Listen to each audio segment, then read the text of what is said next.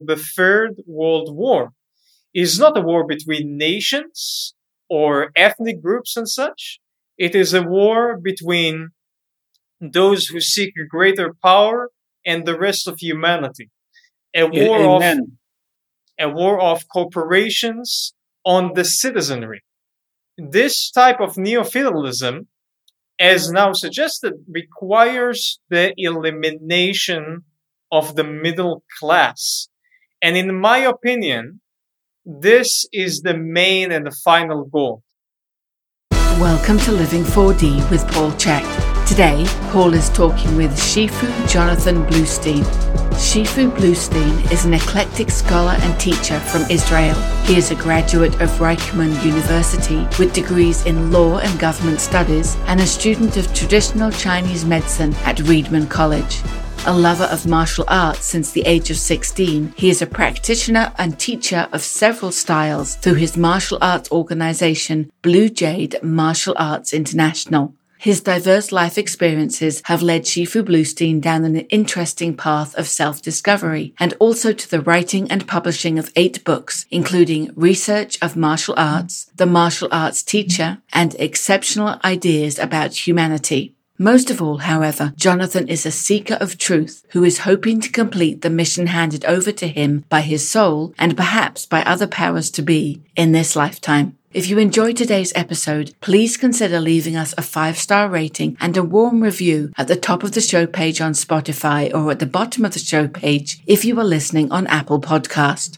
Your opinions matter and your ratings help us to grow and help more people to be healthy, find freedom of body and mind, and to live their dreams. We hope you enjoy listening to Paul and Jonathan as they investigate deception. Hello, everybody. Welcome to Living 4D. Today, we're going to talk with a guest that I'm super excited to share with you.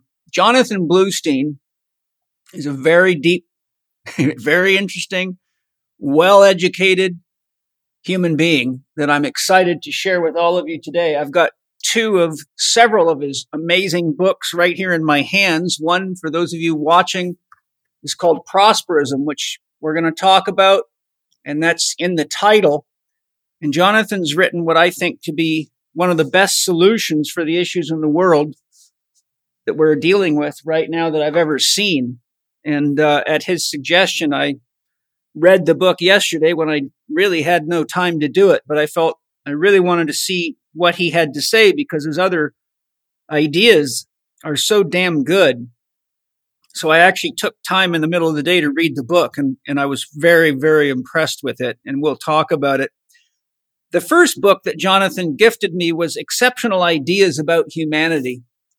And I was actually really impressed with this book. It's just loaded with really cool stuff. And, I would go through the table of contents, but we'll talk about it. I just think anybody that wants to really learn about the exceptional ideas about humanity should consider reading this book. So, Jonathan, welcome. And I know I could have talked for hours about all the things that you have as credible, worthy of credible mention, but Penny will share that and will have already shared it by the time they're at this point in the interview. But I'm super excited to have a chance to dialogue with you on some very, very important issues in the world today. Thank you, Paul. I'm thrilled and very thankful for the opportunity to be here on the podcast and discuss worldly matters that carry meaning for all of us. Yes, thank you.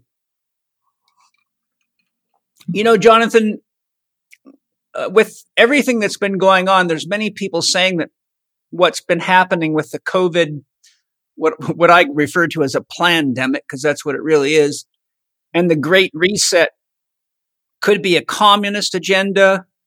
Some feel it's moving toward a socialist agenda. Many like me think it's flat out tyranny. You described it in our conversation as neo-feudalism, and I'd love it if you can explain your view on these different opinions and how it is that you feel it's neo-feudalism, and maybe define why you think it is neo-feudalism and what neo-feudalism is so people can have that perspective. Sure, I'd love to discuss that. So To begin with, I think we live in an age which can be called the age of the invisible kings. This is one of many names. Yes, one of many names we can give to our era. And it is an age in human history dominated by individuals who are often faceless.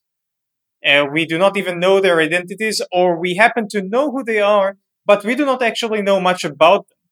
And if we go back in human history and look at the experiences of our ancestors, people who had similar experiences were those who lived in medieval times. They also, the majority of them were serfs, peasants, people of the earth, who were actually living in the shadow of tyranny by nefarious characters whose identities they didn't even know, which is quite a peculiar way to live. There's someone off at the distance who governs your life, but you have very little relations with them.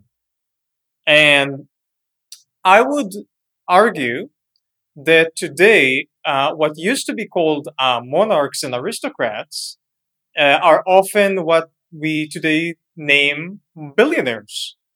Now, that is not to say that anyone who's a multimillionaire or billionaire is tyrannical or malevolent by nature, far from it. But rather, that is to suggest that if you're a billionaire, potentially you can own vast swaths of land. You do not necessarily have to abide by the laws that govern everybody else. You can make up your own laws. You can potentially have a private military. You have access to resources, and especially those having to do with production that other people could only dream of. And you wield the financial might of an entire nation, a small or even a medium nation. And potentially you could have a harem of men or women of your choice by the virtue of just being so rich. I would say all of these things, or some of them combined, form the image of what in olden times would be called a king. And it is apt that we name people and things and phenomenon by what they truly are, because the correction of language is an important stepping stone on the path to enlightenment and the improvement of society as a whole. This is, by the way, a Confucian idea. It comes to us from Confucius, who was talking about the rectification of names. That if we correct the names that we use in society, then we can also mend society, the language that we use. For instance, I am an Israeli Jew born and raised, and I've went and earned degrees in law and government studies, and I have learned about this concept called liberalism. It is a philosophical concept. For me, a liberal is a person who has a strong belief in the importance of individual freedoms and liberties, and also in the idea that he or she should not infringe on the freedoms and liberties of others. Liberalism has nothing to do with which political party you choose to vote for in the United States. And thus, when I hear many of my American friends use the word liberal in the context of he votes for a certain political party, that is a corruption of language. And I would argue that it is a very intentional corruption of language, because once you have coerced the public to use the word liberal in order to mean someone who votes for a certain political party, then the implication of this is that you cannot use the word liberal in the philosophical context for which it was designed. So paradoxically, because you say a liberal is a person who votes for that party, now you cannot talk about a liberal as a person who believes in liberalism. It hijacks the meaning behind the word. And I think a similar idea transpires now with regard to what is called the Great Reset, also named the so-called Fourth Industrial Revolution, and the United Nations Agenda for the year 2030. Now, this particular conspiracy is presenting itself as something which it is not, many things which it is not. Now, a lot of people feel that they are not at ease with a discussion of something called a conspiracy. But actually, the law of history is that where you have governments, they conspire. It is just what it is. I mean, the travel, the immigration of Caucasian peoples from the European continent onto North America and the gradual conquering of North America was a series of government conspiracies, was it not? And the Holocaust, was it not a government conspiracy? Can I just ask a quick question? Yeah, sure. Generally, conspiracy is a term used for a theory for which there is no evidence. For example, many people who I've presented information on, be it about what's really going on with COVID, who's behind it, what their motives are, what the Great Reset's all about, etc., have claimed me to be a conspiracy theorist. And I tell them, it's not a conspiracy. I just gave you a mountain of objective evidence, be it scientific studies on COVID, whatever. So could you address that concept? Because, you know, what we're talking about here as a conspiracy is backed by so much evidence now. Based on my understanding of conspiracy as that for which there is no evidence, it seems like it's not a conspiracy at all. Well, your question has to do with whom people choose to take their information from. Now, this is a problem that goes back to Western education, and I would like to go back to neo-feudalism in a moment, so we just keep it at the back of our minds. But regarding what is now transpiring with the Great Reset, yes, the information is out there, but people have been indoctrinated through propaganda. Even prior to that, we don't have to go as far as mainstream media propaganda. We've all had well, not all of us. Most of us had at least 12 years of so-called government-sponsored education. And that education has made us at ease with the idea that there would be authority figures who would consume certain amounts of information and knowledge and then regurgitate it and feed it to our mouths. For example, I would like to later discuss Plato's Republic. And the ideas expressed in this very important book, Plato's Republic, are always regurgitated into people's mouths, even in law school. When I went to law school, and nobody tells you, go read the damn thing. You have to, and so people are just used to reading the digests and the summaries, and therefore it's very difficult to convince them, since they've been accustomed to it from a very young age, that they actually go to the source and see what people have to say. But I give you a controversial example. Hitler's Mein Kampf. 2 years ago, on the Holocaust Day in Israel, I went and I listened to an audiobook version of it. And I can tell you that there's hardly any Jew around the world who has read or listened to that book, which I find very important for people to get exposure to if they're highly educated, because it's quite a malevolent and manipulative book. And you do have to be an educated individual in order to contend with the arguments being made there. But, you know, I've been taught information about the Holocaust since I was in first grade. And nobody ever bothers to explore what it is that Hitler actually said, which might point out to why he acted the way he did. And there are many clues, but I digress. I want to go back to the topic of neo-feudalism. And well, people point to a slogan posited by the World Economic Forum.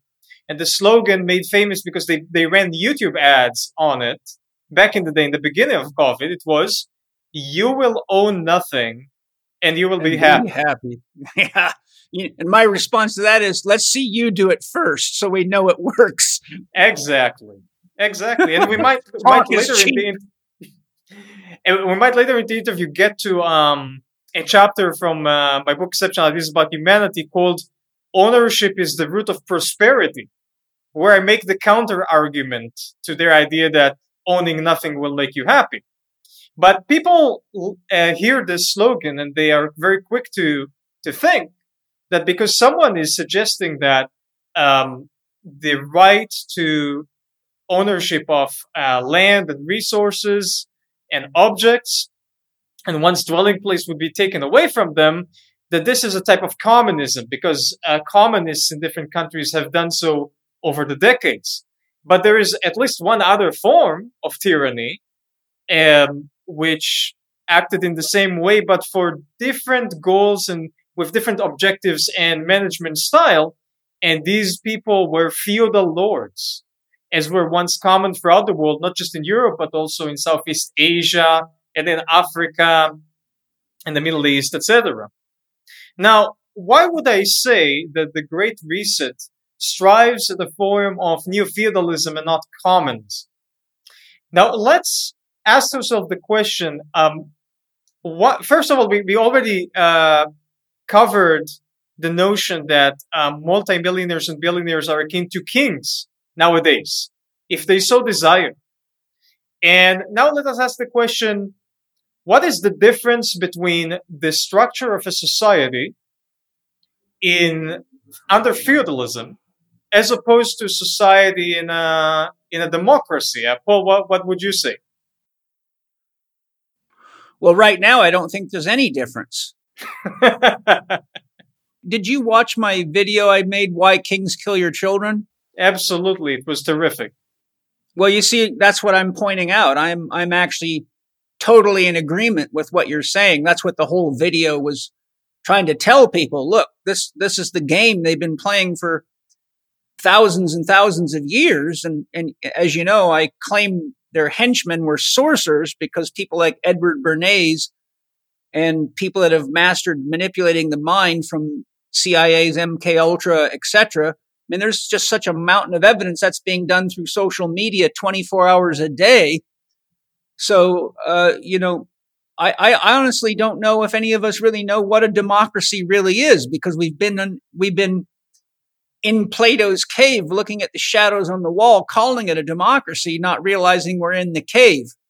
Mm-hmm. Yeah, we'll get to that in a moment. Plato is a key figure here. But I would say if we talk about the optimal state, the theoretical state of a democracy, which you may have not completely gotten to as a species up until now, it's potentially still a theory. As is communism, both democracy and communism were never fully applied as theorized. But irrespective of that, in a democracy, you have a middle class. And under feudal law, you do not. And that is a major difference, because in order to have a free market that is substantial and encompassing and which can easily create wealth and abundance, you need a middle class. And what is being enacted now, what some people have called the Third World War, is not a war between nations or ethnic groups and such. It is a war between those who seek greater power and the rest of humanity. A war of corporations on the citizenry. This type of neo-feudalism, as now suggested, requires the elimination of the middle class. And in my opinion, this is the main and the final goal. Now, people talk about a lot of other things which are co-transpiring as the Great Reset advances. People talk about the technical issues, such as the elimination of cash, or the dubious medical experiments done onto massive populations. But, and some people even posit that the end goal is to greatly reduce the number of people on the planet, which is also a possibility. But at the end of the day, in my view, their goal is to enact neo-feudalism. And this stems from a deep feeling of personal insecurity amongst such people. and a scarcity mindset, rather than as opposed to an abundance mentality. Now, and if we were to trace back where this goes to in Western civilization, where are those ideas coming from? The earliest source that pushes in that direction, in my opinion, is Plato's Republic, which I'm sure you've read more than once. I've read quite a lot of it. I don't know if I've read every word, but I have studied a lot of it. I have it in my library, and I've been through it many, many times for various reasons. Hi, everybody. I'm very excited to share some big news with you today. This month, anyone with an internet connection will be able to learn my holistic system of exercise and conditioning. That's because we're finally putting one of my most important advanced training programs out to the digital world. That's Integrated Movement Science Level 1, which is now available online.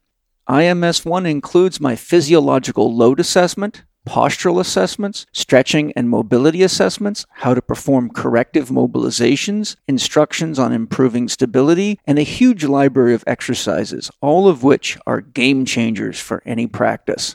The physiological load assessment alone makes a huge difference in your client results and keeps them from getting injured and progressing more naturally and fully, which results in excellent walk-around marketing for you.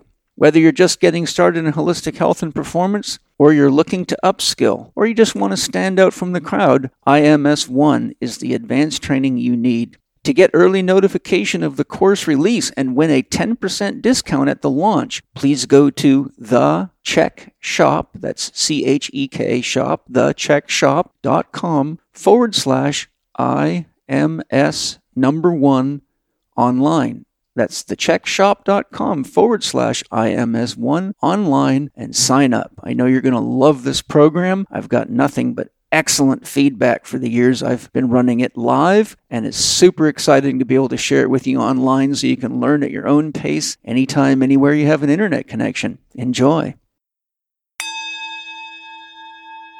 So Plato's Republic, in my personal opinion, is one of the finest and also one of the most manipulative books ever written. It has... How's that for a paradox? Yeah, well... it is a very eloquent book, very interesting. I would like to speak a little bit about its structure. I went over some parts of it again before the interview. So it starts off with, first of all, it's Plato, he's the author. But the main character in the book is Socrates, who is the teacher of Plato. And Plato sort of speaks through Socrates. We don't even know whether Socrates believes or believed those ideas posited in the book, but this is how Plato is presenting him. And the character of Socrates is about to leave a city with a few companions, and he's called back, and some friends say, "Oh, stay with us, come and visit." And he's reluctant, but eventually he comes and visits. And then he sits down, and he's sort of reluctant to talk, but they say, "Oh, Socrates, tell us more. And he's reluctant, "All right, I'll talk." So the book actually puts him in that position of, I didn't want to tell you this, but you asked for it. You guys asked for it, which is very smart. And I've not seen that plot device in a book which is essentially, if we were to believe, a book of nonfiction, sort of. And then the story goes and they have all sorts of interesting debates. And the book starts with such a brilliant conversation about what is the proper definition of justice. And after a very long debate, they reach the point where Socrates defines justice and the rest are in agreement. That justice is comprised primarily of two things. First of all, that a person receives what they deserve. That's one aspect of justice. But also that they receive what they deserve and also what they are most inclined and best designed or best suited for. So in his view, justice is, for example, you were born to be a pianist and you become a great pianist and you can make money out of it and people appreciate you. and give you support to be and manifest who you were born to be. And that is the ultimate form of justice. And it is a decent definition. But then, after making this fine definition of justice, he goes on to use it in a very manipulative way to propose something else entirely. Even Socrates is up to tricks, is he? Mm-hmm. Yes, and it really shows, how sophisticated the Greeks were. Because I'm fond of some parts of the Hebrew Bible, and I've read it in the original Hebrew many a time, and there's a lot I can say about it. But in terms of prose, the Hebrew Bible is quite anachronistic in the manner with which it's constructed and put forth, and the way it describes characters and ideas. And the Republic by Plato could have been something written by Stephen King, or the likes of whom, like a world-class author a year ago. It is very sophisticated even today. And then Socrates goes on and says, how about we create a society where there is justice everywhere? And how do we do that? We must create a society with classes, different classes of people, because some people obviously are born to be better and some others are born to be slaves. And hey, hold on a moment. Justice goes a long way here, right? But by that time, everybody in the story sitting around Socrates are already in full agreement, and they are also expecting that the reader would be. And then he talks about how do you form this society of three distinct classes, and how in order to make it so, you have to hijack their consciousness from a very young age, educate them in state schools, and also posits the famous metaphor of the cave. That these people, when you educate them to fit their so-called social class, and his take on a social class is like a caste system in India. The person is born to be a king or a slave or a soldier, and that's just justice, right? Because we said justice is people get what's proper for them. Well, now what's proper is you belong in a certain caste or certain social class. So that deteriorated quickly. And now they should be like people sitting in a cave who are born in the cave. So they've never seen the outside world. And there's somebody behind them projecting images, shadows on the wall. He put up a big fire, and then he projects the shadows from the fire on the wall. And the people are watching those shadows and think that this is reality.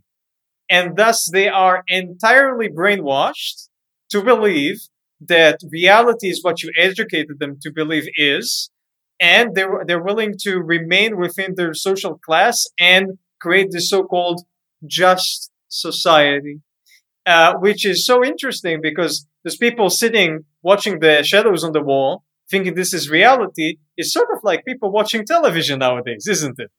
Yeah, it is. It's totally that. And many experts in, brainwashing and mind control and media and marketing have used exactly that analogy. Yeah, so Plato, who's hailed as a foremost, so important, he's a great author. He's an amazing author. I gotta give it to him. But he has a very bleak and dark and authoritarian and tyrannical vision for humanity, which might not have even been something that he thought one should actually apply. Because this could, the way the book goes, you might think that, maybe this is just a thought experiment. He's essentially, in my opinion, Plato is history's greatest troll. He puts out a book with this insane vision for humanity, which is extremely convincing. He sways the readers quite well, but he doesn't tell you what to do with it, and he doesn't put a moral system to match it. So people in the future take this thing and teach it in law schools and teach it to elites. And now they think that they are the ruling class and they should indoctrinate others in the way that, in the manner that Plato suggested. Now, this is a very important book, and I think every listener owes it to themselves to read it or listen. And there's a fantastic audiobook version for free on YouTube. You should definitely go and check it out. I think that if someone were to read it or listen to it, much of Western civilization and what we experience nowadays and see around us would become far clearer to you, because there's a lot of stuff in there. There's even a magical or golden ring that makes you invisible, like the one from the Lord of the Rings. That idea probably came from the Republic. It is also the earliest source that I am familiar with in Western culture, which discusses the idea of reincarnation and how that might work. And that is at the end of the book. And that is an interesting idea, because Plato in the book, he says, we got to fool those people and indoctrinate them and lie to them in order they believe certain things. But that's maybe in the middle of the book. And then he continues telling you other things, and you can't tell whether he's lying to you to manipulate you or whether he's speaking to you as the elite. And only life shall tell. Yes. So that's why I'm saying his history's greatest role. These are the things that people aren't very well educated in, that are so directly involved in what's going on right now, which is really why I wanted to have you on the podcast, because, I'm a guy who's interested in the etiology or the cause of things. I don't like cutting the tops off of weeds. And as a guy who grew up on a farm, I can tell you that never works, and neither does using poisons and shortcuts. And I think it's really important for us all to look at some of the key sources that have really been the foundation, not only of philosophy, but as you said, law, and just the way people view the world, because many people, right, as you rightly said, have only read excerpts that have been spoon-fed to them by people who are only sharing their opinion of something that most of them didn't read, but had someone else stuff it in their mouth. And a story that Zig Ziglar tells that makes this point very beautifully is he tells how he went to a friend's house for dinner one night, and she was serving a pot roast. Do you know this story? No, I do not.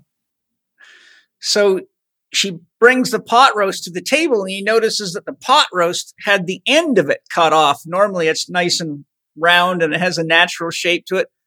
And he looks at the lady and he says, I'm just curious, why did you cut the end off the pot roast?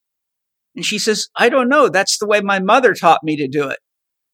So Zig Ziglar, being a curious guy, says, well, would you mind calling your mother and asking her why she does that?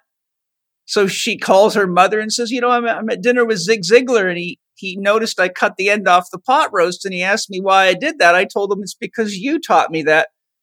So why do you cut the end off the pot roast? She says, to be honest with you, I don't know. That's what my mother taught me. And so she, of course, reports that to Zig Ziglar. He goes, well, is your grandmother still alive? She said, yes. He goes, would you mind calling her and asking her why she does that? So she calls her grandmother, and she says, grandmother, I'm having dinner with Zig Ziglar. And she repeats the whole story. And she says, why do you cut the end off the pot roast? And her grandmother starts cracking up. She says, oh, honey, when I was young, we had a small little wood stove, and a whole pot roast wouldn't fit in it. So I had to cut a bunch of it off in order to get it to fit in the stove. And so here it is 2 generations later, but nobody knows why they're cutting the end off the pot roast. And that is exactly what you're talking about. You know where we see this commonly? We see this in the martial arts. And you know what I'm talking about. Oh, yes. There's a certain teacher, and he taught a guy a certain way. Then the guy teaches another guy and another guy. 5 generations later, you realize he taught the guy a certain way because one leg was shorter.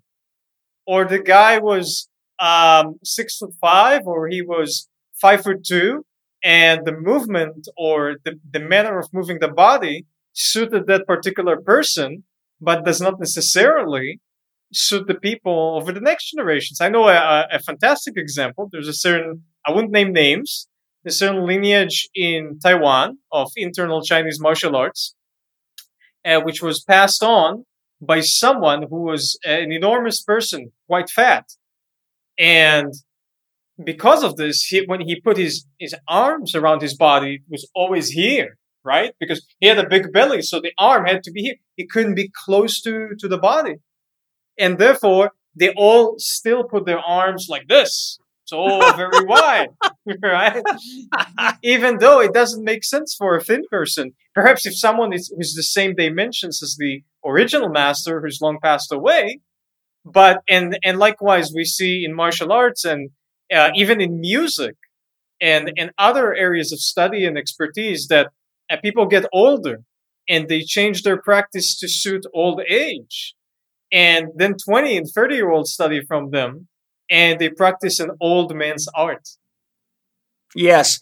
I can share too, when I was the trainer of when I became the trainer of the Army boxing team, which they did because they couldn't figure out how I could compete in triathlon and fight on the Army boxing team at the same time. And, we were a full-time military unit, meaning we trained like 7 hours a day, 7 days a week.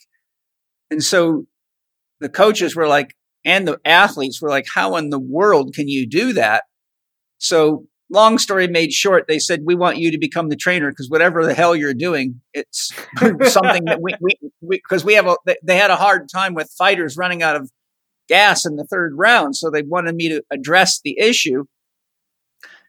And so one of the first things I ran into when I started implementing new ideas is they kept saying, that's not how we do it. And I said, yes, but the things that you're doing are very, very antiquated and even dangerous, like just billions and billions of sit-ups and skipping rope in the sauna with full wetsuits and plastic bags on for hours to force fighters to lose weight. Another thing that they used to do, which was ridiculous, was they would feed fighters a teaspoon of honey in the boxing ring between rounds, which will cause a huge elevation of blood sugar followed by a blood sugar crash. And I say, look, no wonder you guys got problems in the third round. They're all having a blood sugar crash. So the point of skipping rope in the sauna, that's new. That's original. Oh my God. You should have seen the stuff I saw. I mean, these guys would be so weak. They would skip rope for sometimes 3 days because they were so lazy on losing weight. But the point I'm driving at is, so I'm talking to the coaches about this and they're giving me all this resistance. And I'm telling them, look at all the stuff you're doing and how outdated this stuff is. And the head coach said to me, Paul, how can you say that? Look how many champions we've created. And I looked him right in the eyes and I said, Coach, the bigger question is how many great champions have you ruined in the process of creating a few champions? Because since I've been here, I've watched a lot of great athletes get badly injured. And you notice they're not here boxing anymore because they can't fight anymore, including brain injuries from dehydration. So, I often say most athletes become successful in spite of their coaches, not because of them. Mm-hmm. And that's the value of tradition in martial arts and other endeavors. And boxing has enormous advantages, both as a sport and as a martial art.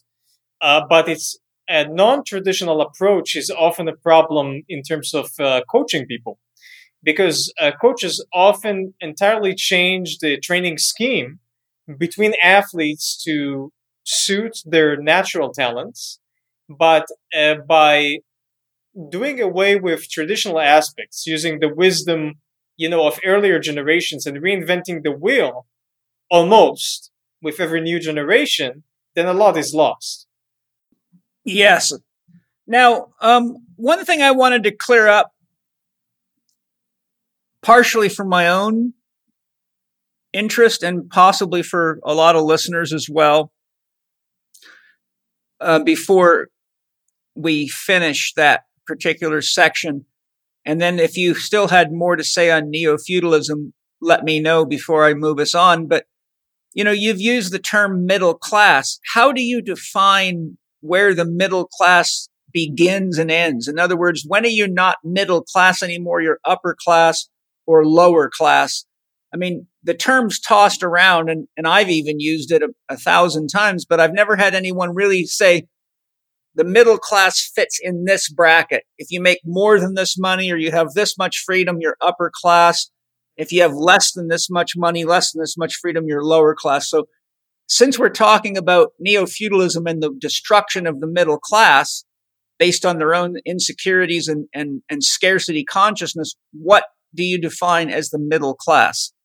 This is a great question. I think it's very much bound by the culture and the times, right?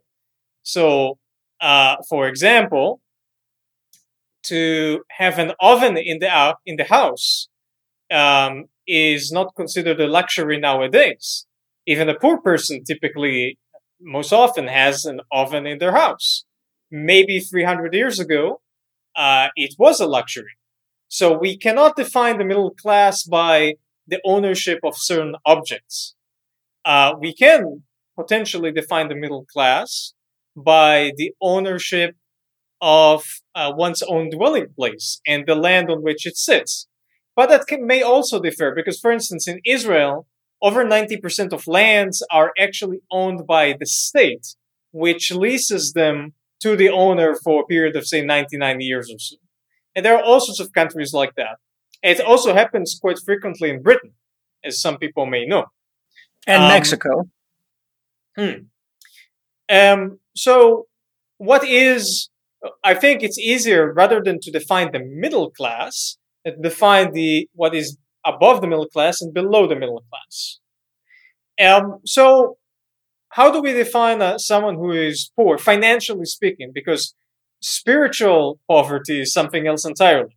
As we all know, a lot of people who are technically financially poor are spiritually blessed and quite wealthy. So that's a different thing. Financially and technically poor, I would say, is when you have to, your main concern in everyday life is what would be at the bottom of Maslow's hierarchy of needs. Yeah, so, just your survival needs. Exactly. You're constantly dealing with food and shelter. Doesn't mean you're homeless, because shelter could also be you cannot pay the rent and you're constantly chasing that rent. Food, shelter, access to medicine, and ability to move around, have a freedom of movement. That's very important. Is one of the reasons that a part of the Great Reset agenda is to get rid of private vehicles, because freedom of movement is very important for the existence of a middle class and for democracy. By the way, speaking of democracy, I digress for one moment. I just want to say the United States has never been a democracy. Just get it out of your lexicon. Like a lot of people go, our democracy, this democracy. The United States is a constitutional republic, okay? So go read your constitution. It's a constitutional republic, and the republic is not a democracy. Just go read on the difference. I'm not going to get into that here. But just don't use that term with respect to the United States. It has some democratic ideals and some democratic principles, but it is a republic. Going back on the poor and the rich and the middle class, so I would say so I sort of defined what a poor person is, and I would say the wealthy person, how do you say wealthy or rich or well-to-do or whatnot, is a person for whom money is no longer a concern in everyday life. So certainly, for a person who no longer knows exactly how much money they have, means that they are wealthy. That's a good way to define it. Exactly. I've got so much money, I don't think about it. Exactly. Like if you have to look at your bank account once a month or once a year, then by definition, you're wealthy. If you make plans without regard to the financial cost of any plan, then you are wealthy. But it's not a smooth transition between the poor and the middle class and the middle class and what we might call wealthy people. It's sort of a process, either a downward slope or an upward climb. And speaking of which, the part of the idea of neo-feudalism is the not the complete elimination, because you cannot completely eliminate it, but the hindrance of social mobility, because due to the scarcity mindset of those people at the top, they're actually driven by the need to assert their security by disallowing others to climb the socioeconomic ladder. This is what it actually is about. Every single person alive, every single person on planet Earth wants three things in life: They want happiness, meaning, and continuity. Happiness, meaning, and continuity. And we have different ways to get there. Anybody who says they want money, they don't want the money.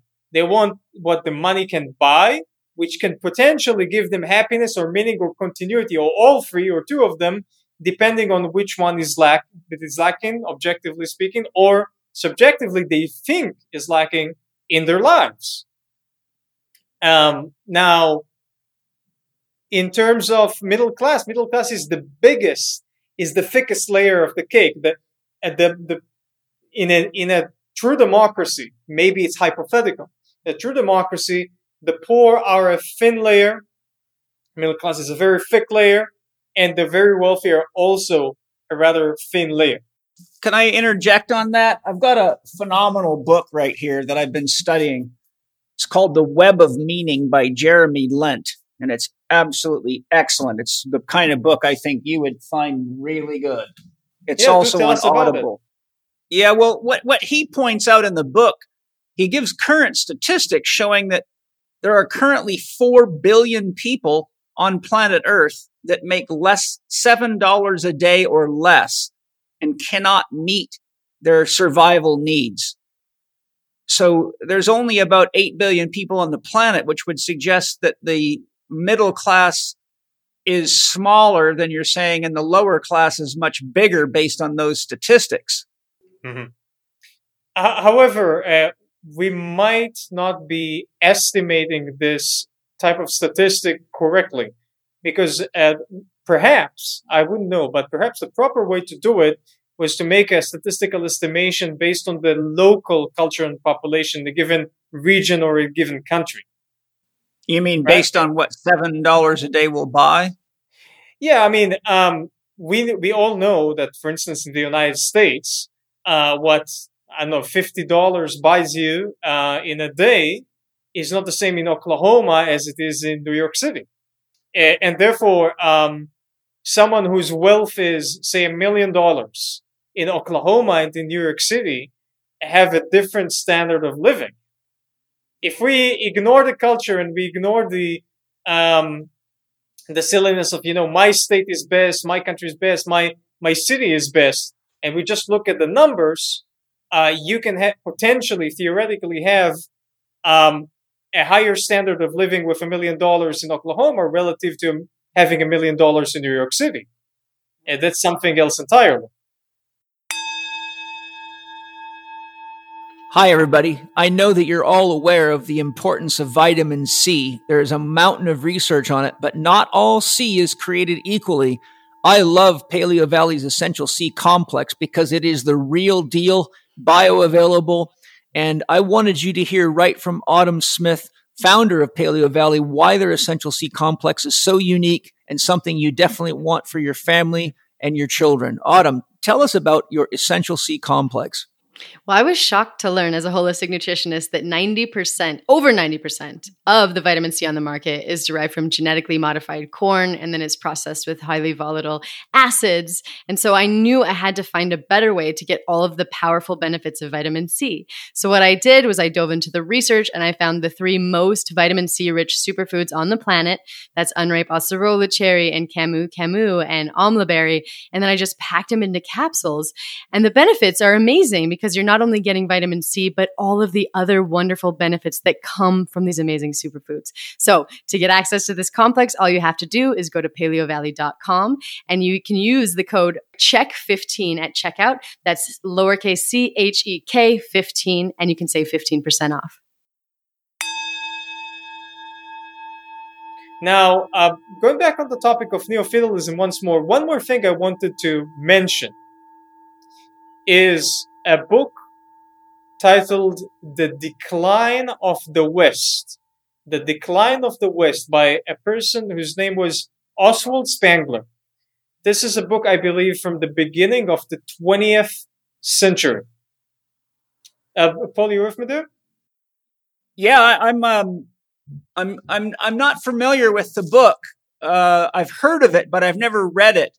So when you put it in there, I was curious what you'd have to say about it. I've only heard people mention it, but I know if you're mentioning it, something worth hearing about. So please enlighten us. So Oswald Spengler is this German fellow who was, I think, a teacher of mathematics, of all things, who was what you would call an amateur historian, but actually a much better historian than those we see in the academia, such as pop historian Yuval Noah Harari, who's now working in the service of those malevolent Great Reset forces. Again, I'm not speaking ill of him. He is officially working as an advisor for the World Economic Forum. So this fellow, Oswald Spengler, wrote this book, The Decline of the West, in which he posits a new and fascinating theory about the course of human history, which I don't think anyone has brought forth before him or since. And he looks at different civilizations. We had the Aztec civilization, the Inca civilization, modern Western civilization, Greek civilization, Roman civilization, Chinese civilization, Japanese civilization. And he says, what makes those civilizations tick? And he reaches the conclusion that there actually is a theme. There is a singular idea which encapsulates the essence of each civilization. So I'll give some examples. If we look at the ancient Egyptians, and these are the examples given by Spengler himself, the ancient Egyptians were all about this idea of a linear life process and a story which has a beginning, a middle, and an ending, and a post-credit scene after the ending, after death. And the Egyptians celebrated this idea that life is a journey like that of a boat on the Nile. They actually religiously spoke about the journey in that way. And what are the stages of the journey? How can we build temples with enormous, magnificent murals that describe that journey, where it started, where it's going, where it ends, and what's at the end? And that's it. It's a linear journey, and it's a wonderful thing, and that's how they saw it. And the Greeks, and following them the Romans, which were a civilization which continued the Greeks and the Romans are infused together, though they're not exactly the same, but they are follow-ups. The Greeks and the Romans had this idea and theme of beauty, and the beauty of the human form, and the way in which the macrocosm is represented in the microcosm through the idea of beauty. So this idea of macrocosm inside microcosm is also found in Chinese civilization, but the Chinese did not express it in the same manner as the Greeks and the Romans. Now, how do we see this idea of beauty in the human form? We see it in that they liked nudity, and they found nudity to be natural and wonderful and a cause for celebration, much like the Egyptians celebrated the journey of theirs. And the Greeks and the Romans would wrestle in the nude. And after the men would wrestle in the nude, they would massage one another. Now you show me, outside of the realm of gay porn, a group of men who are professional wrestlers who wrestle in the nude and then give each other medical massages. That's hardly to be found nowadays. And that's because we have a very different conception about nudity and the human form. As a matter of fact, one of the remnants that we have from those civilizations is the beautiful sport of bodybuilding. And you go to the average person on the street, and they either mock bodybuilding or they find it grotesque. But if I were to ask an ancient Greek or an ancient Roman person, they would be astounded by these people. And they'd be like, why are you wearing that thong on stage? Take down that thong. Show everything. That's great. So that's funny. Nowadays, a lot of us are saying, Western civilization is a continuation of the Greeks and the Romans. And Spengler argues that this is incorrect. In Spengler's view, they had their theme and concept, and we are about something else entirely. Our Western civilization, which he calls Faustian civilization, revolves around the concept of infinity. And how do we express infinity to the utmost? We see it with the space race in movies such as Inception, and Interstellar, which are some of my favorite films. This idea that we can go to as a Buzz Lightyear. The toy says infinity and beyond, right? Infinity and beyond, that's us. That's Western civilization. But to remind listeners, Oswald Spengler also refers to, he titled his book, The Decline of the West, which means he doesn't have good predictions about where this is headed. And what does he mean by that? He says that every civilization has its core theme, and then at some point, the theme runs out of ways to express itself. So we begin to recycle our own ideas. And at that point, we begin to decline. Now, it's very interesting that this decline does not necessarily have to do with a technological decline. So he sees the Greeks as the upscale climbing of that culture and civilization, and the Romans as the drop. The entire Roman period, in his view, is the decline, maybe perhaps most of it. But throughout the time of the Romans, there had been many technological advancements. So it's not about how technologically advanced we are; it's how much culturally and spiritually advanced we are, and can we continue to progress. And what happens is, well, first of all, the culture and the civilization does not entirely die, but rather it becomes absorbed by its descendants, its cultural and civilization descendants. And moreover, that what happens is that gradually over several generations, another theme emerges and replaces the previous one. And I would go to say that a prophet has yet to be born to tell us what would be the theme of the civilization which is going to inherit us, modern Western civilization. And when I say modern Western civilization, we should all bear in mind that this is a civilization now encompassing the entire globe. Because I lived in China, for example, for 6 months of my life, and see the local Chinese are often more zealous about eating at the McDonald's and the KFCs, as opposed to eating their own traditional cuisine, which is everywhere, traditional restaurants everywhere. And the young people say, we don't want old things. So everybody is adopting this modern Western civilization, and everybody are going to be a part of its decline, which is going to be a very long process in Spengler's view, because he sees that process as being a 1,000-year-old cycle, give or take, of a rise and a decline. And he was pointing to the beginning of the decline during his day, which is the beginning of the 20th century. So it's going to take us a few more centuries to fully decline and transition to something else. A couple of comments I want to make and maybe points to dialogue a little bit on.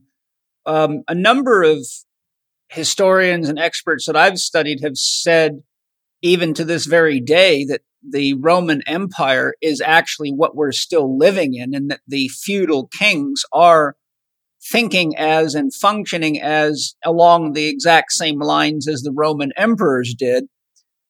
And two, the structure of our legal system and the way things are done is very similar.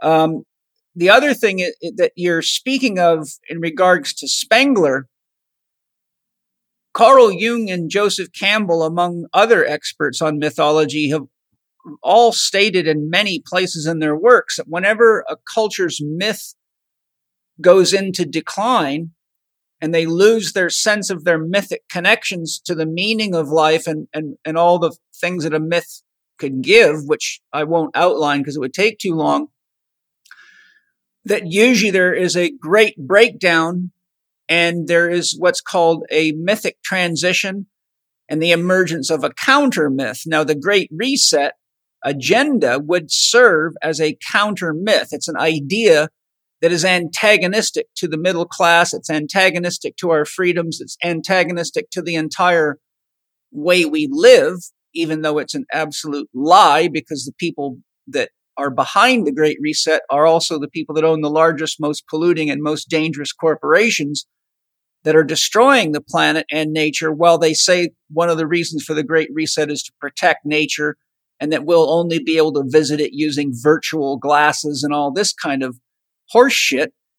But the other thing is that all the experts on myth fairly unanimously agree that it's not a prophet that brings in a new myth. It's poets, it's musicians, and it's artists and shaman.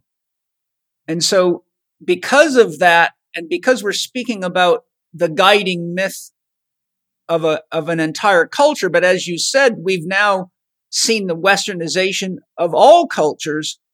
So the shall we say, the myth of the Industrial Revolution, or the myth of the American dream, or the myth of democracy, or the myth of freedom is breaking down for many reasons. So the big question is, what is the new myth? So I would have to ask you, when you look to the poets, the musicians, the artists, and the shaman, what do you see emerging that signals or gives indicators or symptoms of a new myth that will essentially, potentially start transitioning into the way we live? Because what is consistent in the history of mythological evaluation is that wars and destruction are the common effects of a breakdown of a myth. And Jung says whenever a myth breaks down, you see the rising of isms everywhere. And he uses Hitler as an example of the breakdown of the Western civilization's guiding myth. And Nazism is an insurgence of trying to take advantage of something that's already begun to crumble. And we can see isms all over the place right now. Even veganism is, in my opinion, a mythical attempt to try to create meaning amongst people that need something to stand for that's bigger than themselves, even though it's, in my opinion, very confused on many levels. I would say that is the ideological veganism, as opposed to veganism as a personal choice. Exactly, yes. Yeah, veganism as a movement, as opposed to a choice based on certain moral ideas or dietary understandings. Well, even the moral ideas are often very, very confused. I've addressed it in a long series of podcasts called Vegetarianism Inside Out that I did with my senior instructor, Matthew Walden. Part 1 is on my podcast, and the other 4 or 5 parts are on Chikiva.com. And we went through this in great detail. But the only proper application of veganism, in my opinion, as a therapist with a lot of experience dealing with health, disease, and everything else you can think of, is that it actually is what your body wants and needs in order to bring your body into harmony. And any other application of it either becomes a philosophical or a ism application. So speaking of isms, you posited the Great Reset as being the counter myth. But let me ask you. I'm saying that it's with the amount of propaganda they're using and the way they're imposing it, they're forcing a counter myth because it's going against what we consider to be freedom and the American dream and all the things that our mythical story, our story of what makes meaning for us as particularly as Westerners, but as people that have rights and freedoms and believe in autonomy of self and the ownership of their own things and the right to work as hard as they want to and use their smarts to become wealthy. So what I'm saying is, just because it fits that the Great Reset is the insurgence of a counter myth, but instead of it rising from the prophets, the shaman, and the artist, it's being imposed upon us, which really puts it in the place of an ism because it's much more like Nazism than it's like anything else. Okay, so I had a very important point here. So, okay. I would like to first, though, answer your question from before. You said, what might be the next theme for a civilization. And just briefly, I'm no prophet, but potentially, if we see the infinity and beyond right now, goes to the outside, right? Yeah. Outside of ourselves, outside and up. Potentially, That's a mistake. Potentially, the next one would come inside and in and down. That's exactly what my new book's about. You hit the nail on the head. And by the way, I don't know of any prophet that ever announced that they were a prophet. So you might be more of a prophet than you're giving yourself credit for. Let's see. Let's let people 300 years from now to decide. Yeah, exactly. Certainly, Paul, you're much more of a prophet than I am. If well, anything. That would see there again. I'm in the position of having to trust you on that. But you know, the great frontier is the internal frontier. You know, there's a great book called The Erotic and the Holy on Audible by Mark Gaffney, and he really speaks a lot of the Hebrew tradition, the Kabbalah, and their mystical beliefs about love and Tantra. And he talks a lot about the fact that the erotic is an inner experience, and it's an experience of the divine. But that when people rely on sex to get their erotic needs met, that it becomes very limited, and it leads to things like pornography, excessive masturbation, and empty sex that doesn't really carry a lot of love with it. And so people keep getting hungrier and hungrier. And so they fill themselves with food and consumerism and buying stuff to medicate themselves, all because they don't realize that they're not engaging true eroticism. And I really think there's a lot of value to that perspective. But, you know, because the size of our galaxy, let alone the universe, is you know, comparably infinite. I mean, there's many people that doubt we've even been to the moon. I happen to believe that we have, because I've had chance to be in the presence of Edgar Mitchell, and I know he devoted his life to the study of consciousness, and he walked on the moon. And with all my truth fibers in me, I don't think Edgar Mitchell would ever lie to people about something so fundamental when he devoted his life to higher consciousness. But the point I'm making is it's a hell of a long way even to get to the moon. So when you're dealing with a potentially metaphorically infinite universe, and every time we build a bigger telescope, it gets bigger, then the mystics, if they've taught us anything, and one thing I've learned from my own mystical practices is that everything that's out there is in here, but you know, you only have to go from your head to your heart and from noise to silence to make the journey into the infinite. But we're so externalized with all of the gadgets and all the media and all the constant searching outside. I mean, I look at Elon Musk and all these guys building rockets and putting tons of money into satellites and turning space into a junkyard, when I'm like, why don't we put that money into educating ourselves into the inner arts and learning inner harmony? Because infinity and beyond, Buzz Lightyear. The society feels very strongly that we must go out there. It's the opposite of going in here. But the trend is reversing.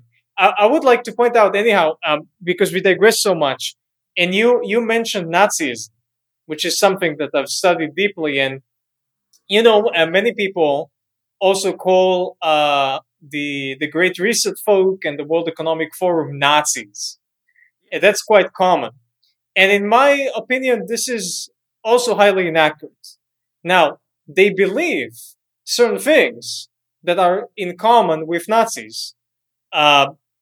For instance, eugenics, the idea that you should control populations and control what people are going to be born and which people are going to be to die in order to change the genetic makeup of the species, which in their case may or may not be motivated by racism.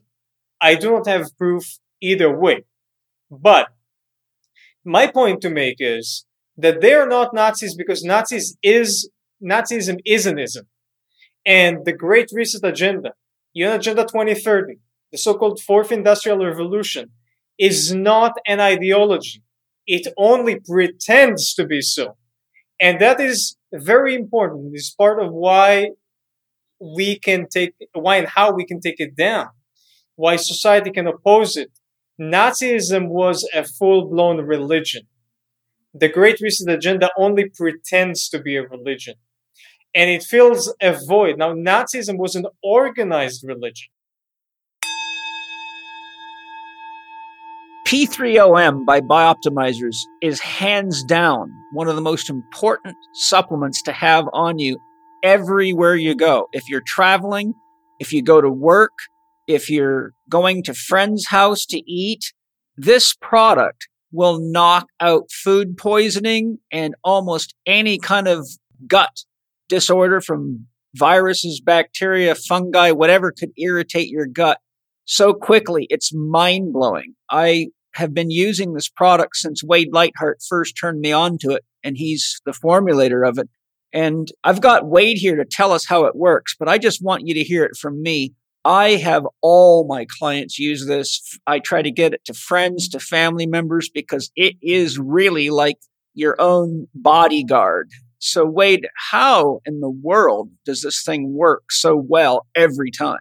Well, as you know, we're very research oriented, and we have literally a university in Croatia that we do microbiome testing with our labs of PhDs to find out what's the most effective formulation. And we are quickly moving into the post-antibiotic world where we need to cultivate super probiotics. We all heard of super bad bacteria in hospitals and stuff that are antibiotic resistant. Well, what we did, we worked with a medical doctor that was able to take an aggressive strain of L. plantarum, which is a very aggressive strain, and then put it through almost like a BUDS camp, a Navy SEALs training, where we subjected this particular probiotic to a toxic environment. We ran a sine wave through it, and out of that survived only about somewhere between 2 and 3%. We then take that and grow it on very special food. We feed them, just like you would feed a great athlete, you feed them special food, and the probiotics develop unique capabilities. We have a US patent that is so powerful, I can't read it on the airwaves because we'd get canceled. But what I can say is when you put P3OM in your body, it goes out and breaks down any undigested protein, whether it's in your gut or through your blood system. And it becomes your Navy SEALs defense force, if you will, to go out and wipe out whatever pathogen might come in your body. You just need more of these guys to overwhelm it. It takes it out. It cleans up any messes. And for the last 18 years, I've been using P3OM daily. And I can honestly say, I've never been sick during that time. If I feel something coming on, I just double down my dosage, take 4 caps every night. If I'm traveling, I take twice that. And it's been great. A lot of our people do it, and it's one of our best-selling products, and it's available to your audience. Just go to p3om.com/living4d, put in Paul10, get a 10% discount. And if it's not the best probiotic you've ever had in your life, you get 100% of your money back. That's from us at Bioptimizers. That's our guarantee for you. Go get it. It's for real. I love the stuff. Thank you, Wade. We must go back. This is something we were intending to discuss later. Go back to Nietzsche. And Nietzsche having said in the late 19th century that, God is dead. I went to his funeral. And he went to his funeral. At a Catholic church, no doubt. And by the way, I was reading Nietzsche recently. I think it was Thus Spoke Zarathustra. Yes, I've studied it. I've looked into modern translation and read the first few chapters. This book is amazing. It reads very good. Like a very deep Taoist parable. Very deep. Yes. Jung spoke about it at length, and Osho did an entire series called Thus Spoke Zarathustra, which I've studied extensively. I have probably, I would imagine, 100 pages of notes on it. And I think Osho did an extremely good job of his expose of it. But go ahead, I'm with you. Yes. So Nietzsche was saying, God is dead, I went to his funeral. By that he meant not that God has physically or energetically or spiritually died. but rather that humanity has, or certain forces in humanity, have made a concentrated effort to eliminate the presence of godliness and also of organized religion from the daily lives of the people, in which God and organized religion dwelt for many, many centuries, not just in the West, but all over the world. Now, what was this replaced with? They made an attempt to replace organized religion with something. And it is quite challenging because organized religion is something which organically develops over hundreds, sometimes thousands of years, and gives answers and directions and laws for just about everything under the sun. Anybody who's familiar, for instance, with religious Islam or religious Judaism, there are ceremonies and rituals for washing your hands, for cutting this piece of chicken as opposed to cutting a carrot, for lighting fire on a certain holiday.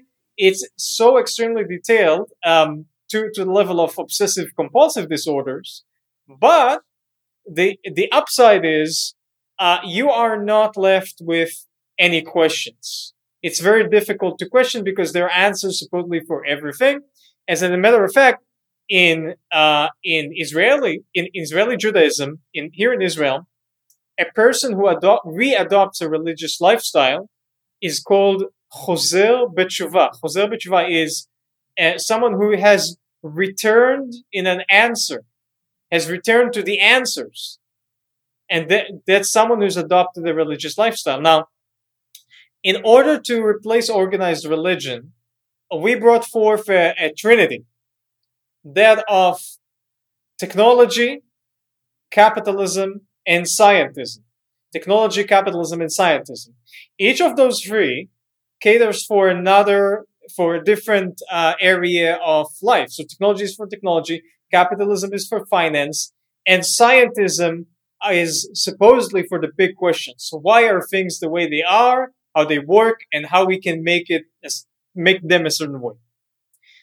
The challenge is that those systems are tools and are not as comprehensive as they pretend to be. Neither was organized religion, but at least it manufactured answers. And these instruments, technology, capitalism, and scientism, which is science as a religion, do not produce answers for most things under the sun.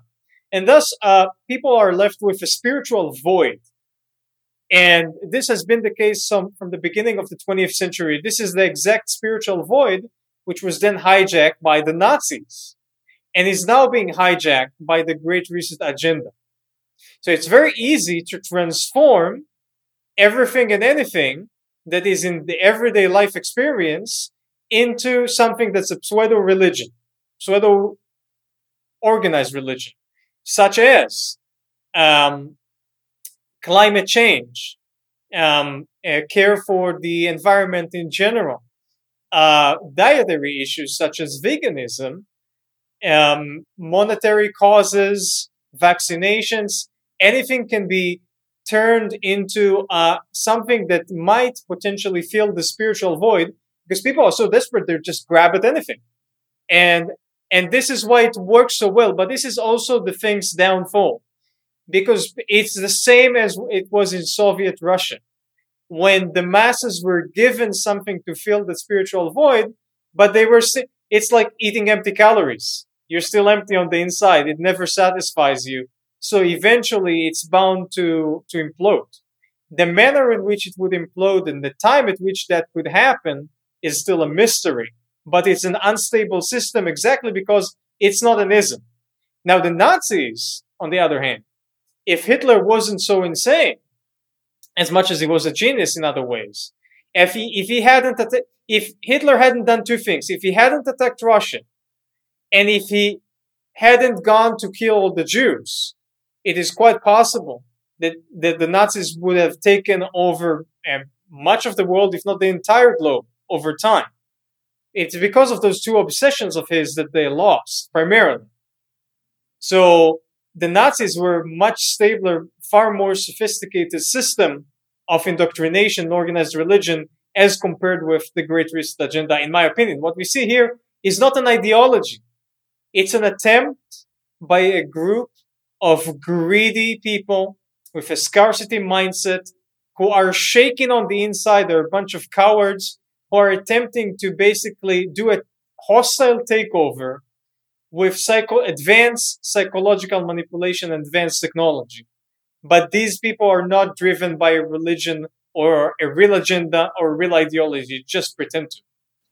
Yeah, no, there's a point you made that I want to I want to highlight and hear what you have to say, but it's very, very important. What you said is that one of the functions of religions is to answer all your questions. And science attempts to do the same thing. But here's the problem. When you program people to believe that you can get all your questions answered within the context of a religious book like the Bible or the Torah or any such book, then what happens is two very dangerous things. One, you stop thinking for yourself.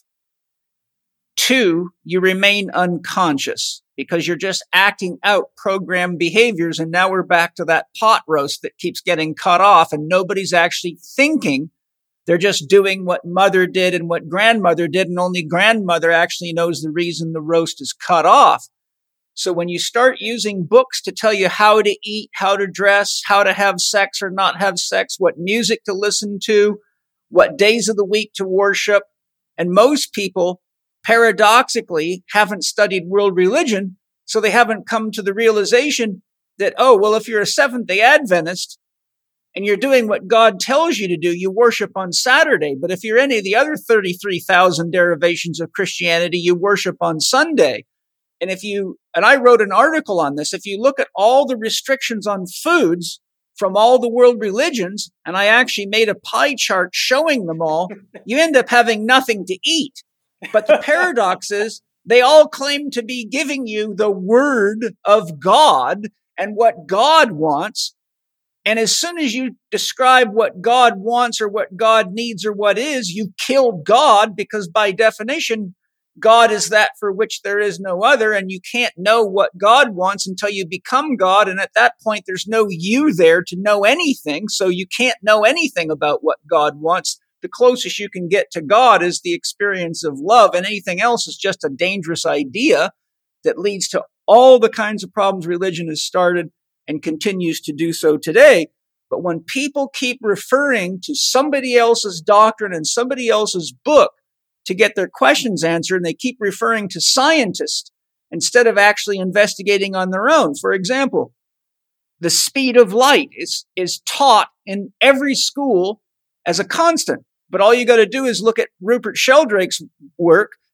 And what's the name of his excellent book?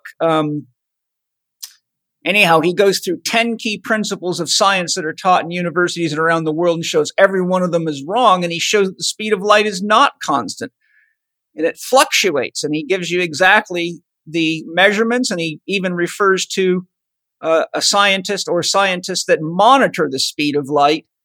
And it is not a constant. So the problem is that when you keep people in a state of unconsciousness, you have sheep herd mentality, and then you run off and you get vaccinated with something that you have no idea of the scientific validity of it. You have no idea of the contents of it. And the next thing you know, people are falling dead on football fields, soccer fields, basketball courts, pilots dying while trying to fly airplanes, kids dying. How many were there? Like over 400 athletes last year, something like that? I think the total now is up to around 800, which is, these are the most... over 2 years probably, yeah. They're the fittest people in the world, and they're dropping dead like flies. But the point I'm making is that's what happens when you remain unconscious. And Jung spoke extensively about how religions and corporate agendas keep people unconscious because they're very, very suggestible. A hypnotist puts you in a state of unconscious, making you highly suggestible and getting access to your entire memory bank and things that you don't even know that you have memory of. So when you keep people in a hypnotic trance, then you can easily control them. And that's what I warn people is the danger. I have nothing against real religion, because real religion, if you study the history of Christianity before it was corporatized, it was often referred to as the religion with no name. Jesus was not a Christian and Buddha was not a Buddhist. Buddha said, don't believe anything I say, try it for yourself. That's real teaching. That's real religion. But once you start corporatizing all this stuff and turning it into a belief system where you have to follow rules and regulations, and you keep looking to books for whether or not it's safe to masturbate or how much sex you have or what you should be eating, now you're just a controlled robot. And they were doing this long before computers were around, and now they're just better at it. And we're at a major crisis because we have lost the ability to think for ourselves because we keep getting our questions answered by other people, most of which don't know any better than you do, which is why we've been talking about Plato's dialogues being taught in law school and passed on to everybody else. But most of the professors haven't even read the book themselves. They've just regurgitated what somebody else told them. And it's the same thing in medicine. I've been running into this my whole career. And I say to people, when are you going to actually start thinking for yourself? I tell my students all the time, don't believe a word I say. Practice it first. If it works, then it's your knowledge. If it doesn't work, come back and see me and I will check your technique, your rationale, or your approach. And so far, every single person that's come back to me trying to tell me that something I taught was wrong wasn't doing it correctly. And when they did it correctly, it worked. And that's why meditation is so important. That's why the inner arts are so important. And that's why understanding what education really is so critical. We don't have an education system. We have a brainwashing system. We have an education system that teaches you what to think, but does not teach you how to think unless you're one of these rare, lucky people like my children that go to a Steiner school where you actually learn how to create and how to think. So I would like to hear your comments on that in regard to this whole situation we're in and to the conversation so far. Well, I have a few thoughts here. First, a funny metaphor from the world of martial arts. I have a friend, a colleague of mine, Shifu Neil Ripsky, is a martial arts teacher from Canada. And he spent a few years living with his martial arts teacher when he was younger. He was living in his house. And they would train and spar every day. And they'd go down to the basement and do sparring with all different weapons. And the teacher would tell him, this very old school Chinese teacher, just like, pick a weapon off the wall. And then he picked a weapon and they would spar with whatever they chose that day and learn that weapon against weapon combination. Now, I remember Neil was telling me the story. At one point, he picked a weapon and he was and they did some work with it. And he said, our Shifu, Shifu is the traditional name for a teacher in traditional Chinese relationships, just so people know. In a master and apprentice relationship in China, the apprentice would call the teacher Shifu, as opposed to Lao Shi, which is like a sensei in Japanese. In any case, so Neil asked Shifu, we don't have a movement form for that particular weapon. It's like, how do we practice it? And he said, we don't have a movement form? Why won't you create one? Just create your own. Come on, just do it. You can do it. And it's so rarely said in martial arts, And, with respect to what you were saying earlier, I think people have to start someplace. You come at people oftentimes, Paul, you're used to these highly educated, intelligent people coming to the Czech Institute to study your fantastic programs. And these are, I would say, they're somewhat ahead of others in society in terms of the work they've done on themselves. Yeah. And for the average person, they have to start with something. In Chinese language, we have the term called Gong Fu. Gong Fu is not people think Kung Fu is a type of martial art. It's actually a cultural term which means a skill, a significant level of skill acquired through continuous practice over a long period of time. So in China, if someone is a good chef, let's say he has great Gong Fu, he's a great chef. That guy has great Gong Fu, he's a great architect. And she has great Gong Fu in singing. Could be in any type of skill or a craft or a system of thought even.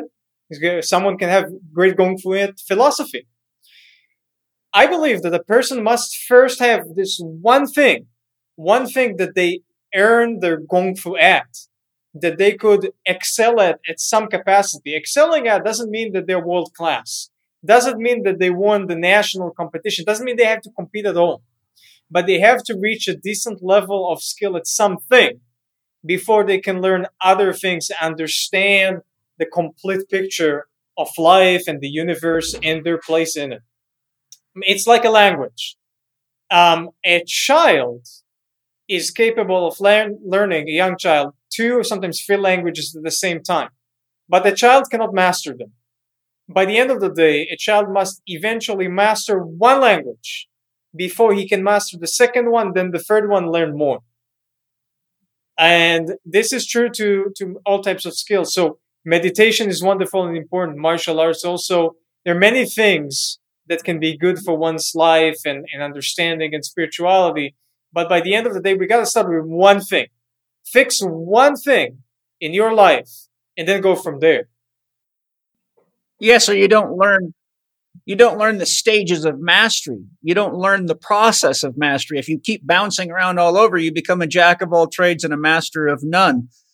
And when you study this one thing, it is very important, in my opinion, that there is also at least one thing in your life that you studied as an apprentice under someone whom you personally recognize as a master. Doesn't matter what it is. Could be home cooking. Could be growing plants in your porch.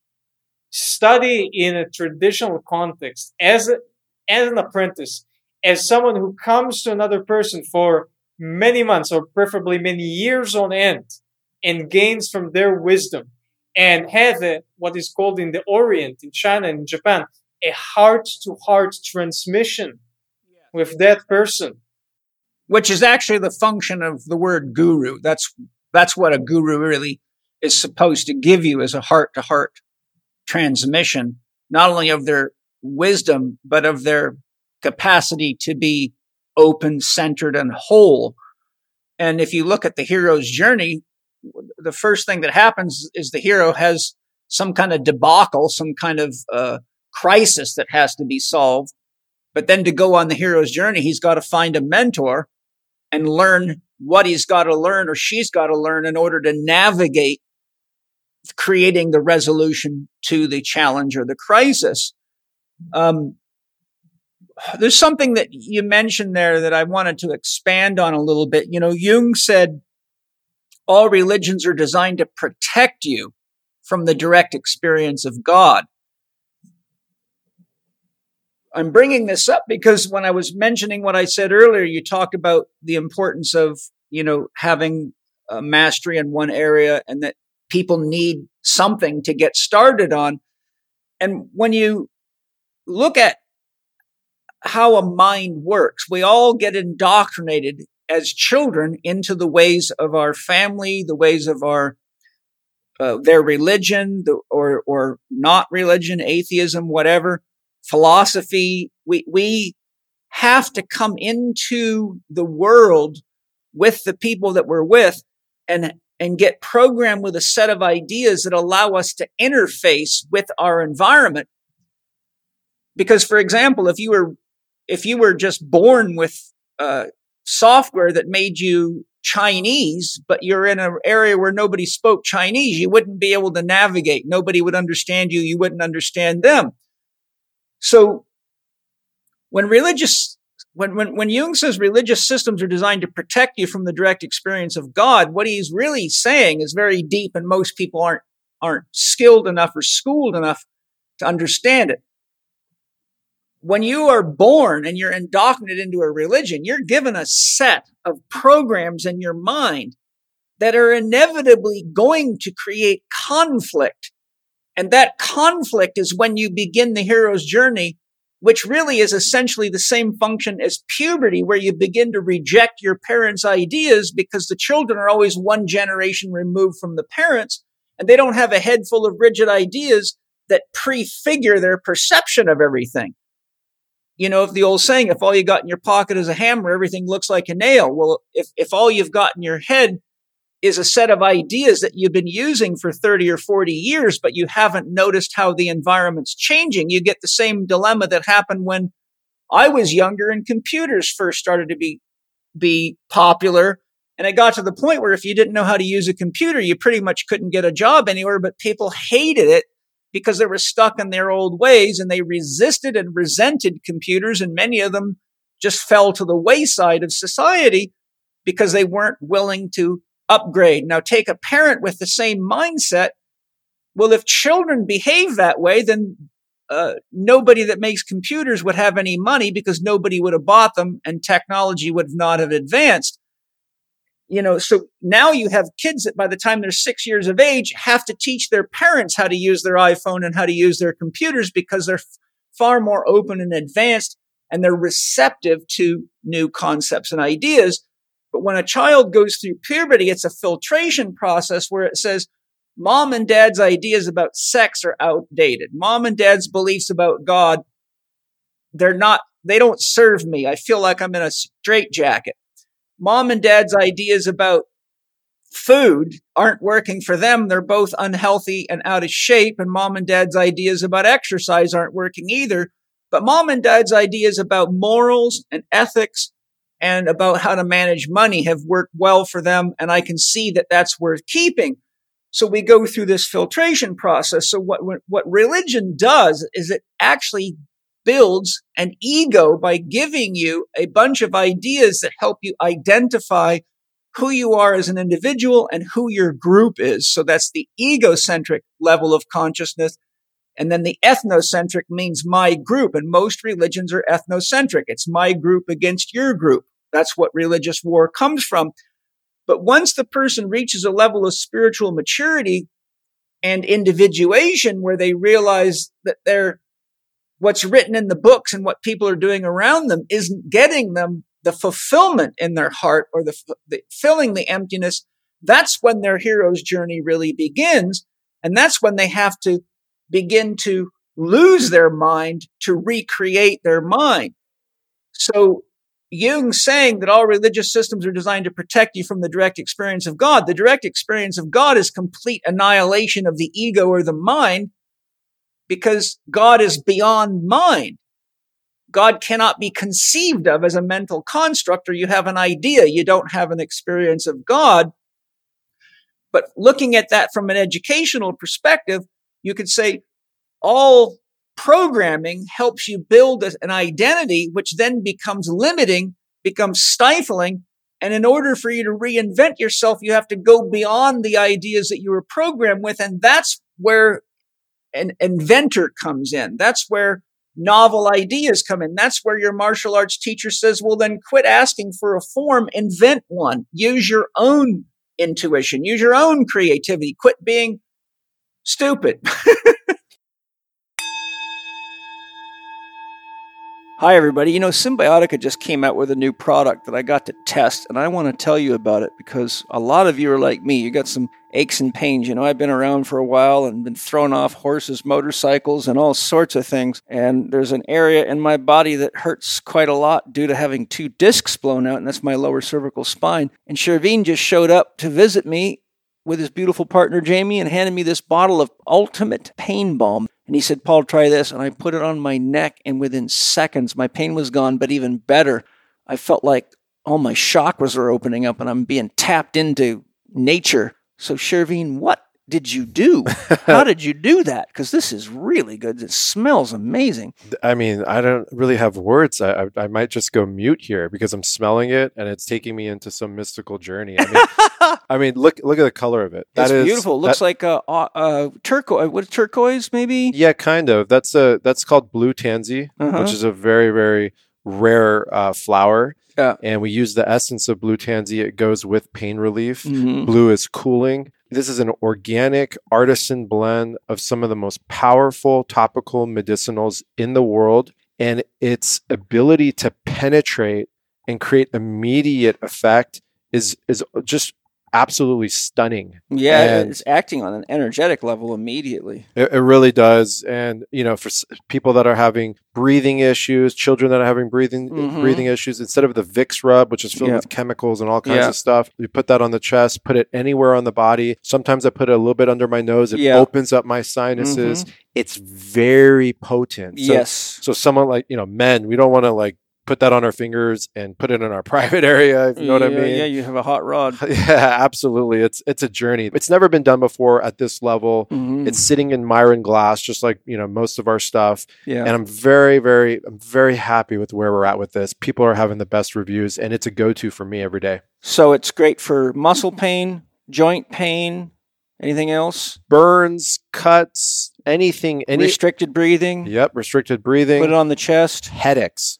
A lot of people are getting cluster headaches because they're not mineralized properly or they're out of alignment. This can open up those senses and allow clarity. I look at it as it opens up the highways of life from within. Plus, it's hard to get a good pain balm that's all organic. So Absolutely. It's nice to know you can put something on your body that's clean. Yeah. I can tell you, I tried it. I'm not easy to impress. And I'm sitting here right now with no pain in my neck and this feeling of a fullness of energy. And it's definitely worth trying if you want a little backup in your toolkit for when things are aching or if you have some old chronic stuff like I do. So go to cymbiotика.com and on checkout, use the code CHECK15 to get your 15% Living 4D discount. You will find this very impressive. I sure did.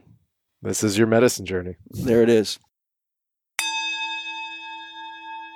You are speaking about something that I would personally start referring to in recent years, the re-examination of so-called ancient ideas. Now, by that, I don't mean necessarily ideas that come from many generations ago, but that are ancient in your life and in your psyche.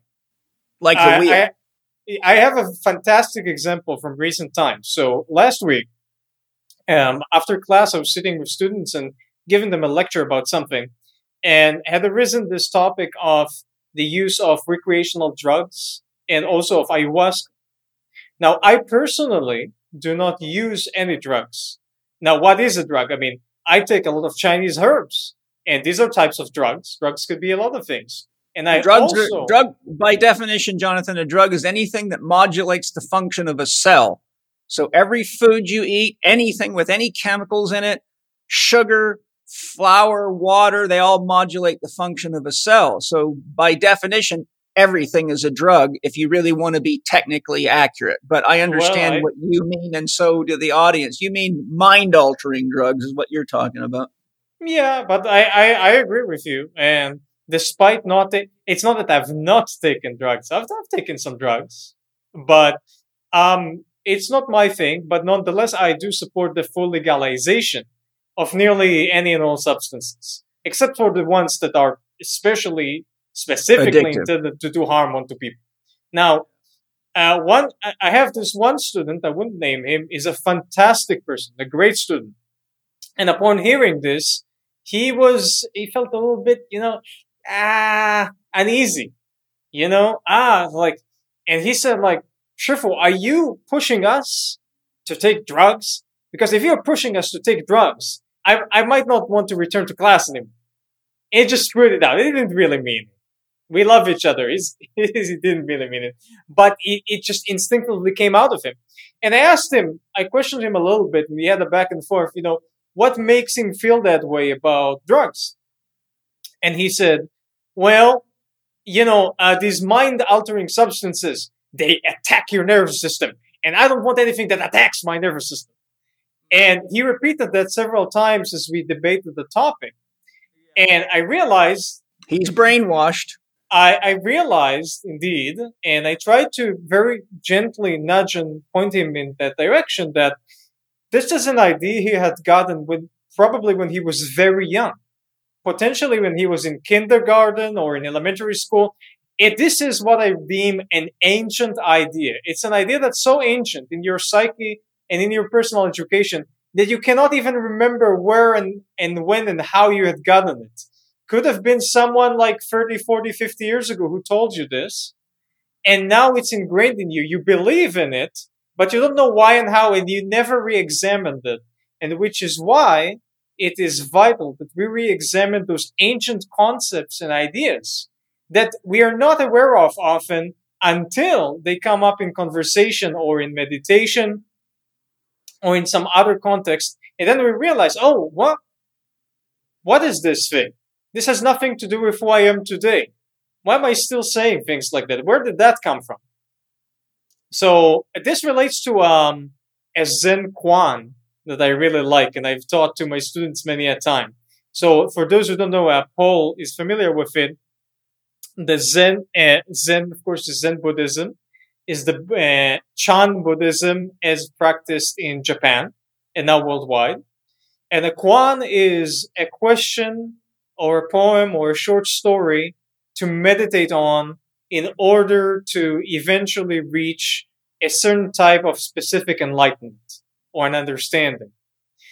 And so many people know, like, what is the sound of one hand clapping? And of course, all the Westerners go like this, with clap one hand onto itself, which is not what is being meant. Or there's another one, if a tree falls down in the forest and there's nobody there to hear it, does it make a sound?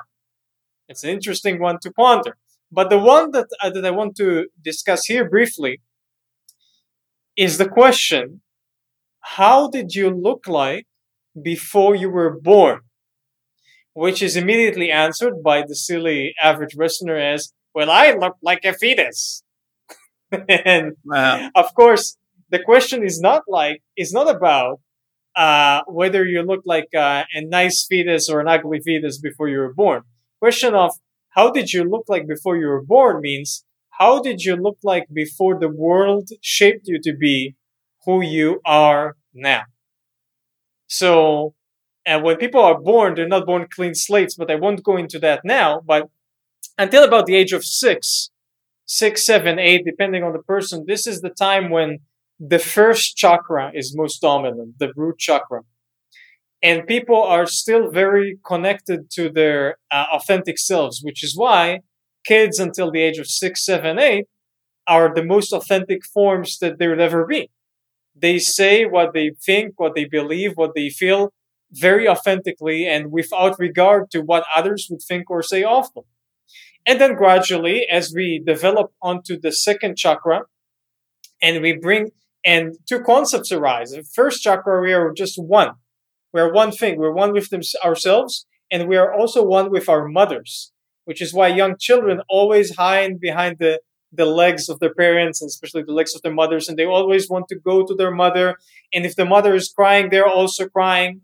And even if they watch television, they would imitate the emotions of the person that they see on television because they can't see a difference between that person and themselves. They are the rest of the world are one. That's one. Then when we progress to second chakra, then the one becomes two.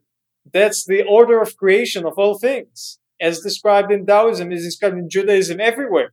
So the one becomes two and then eventually becomes three. That's with the third chakra.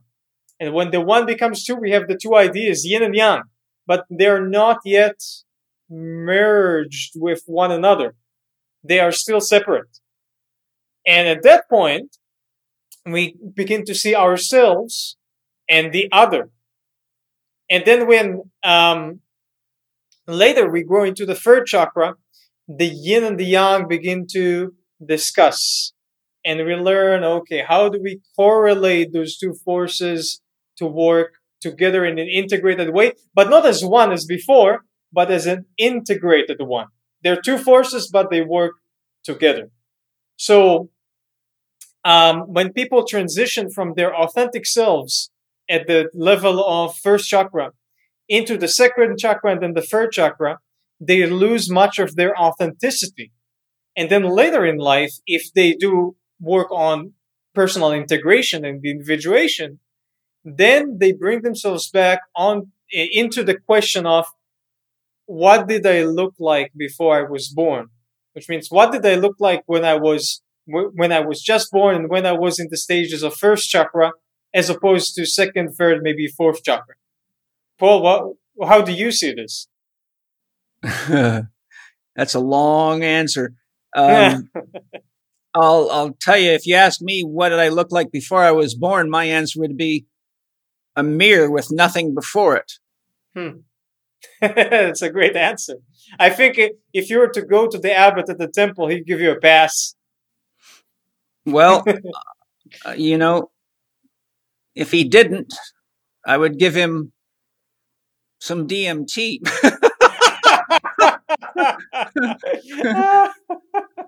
And say, here, investigate for yourself. As Terence McKenna says, you can either sweep the monastery floor for 7 years or do one hit of DMT. It's up to you.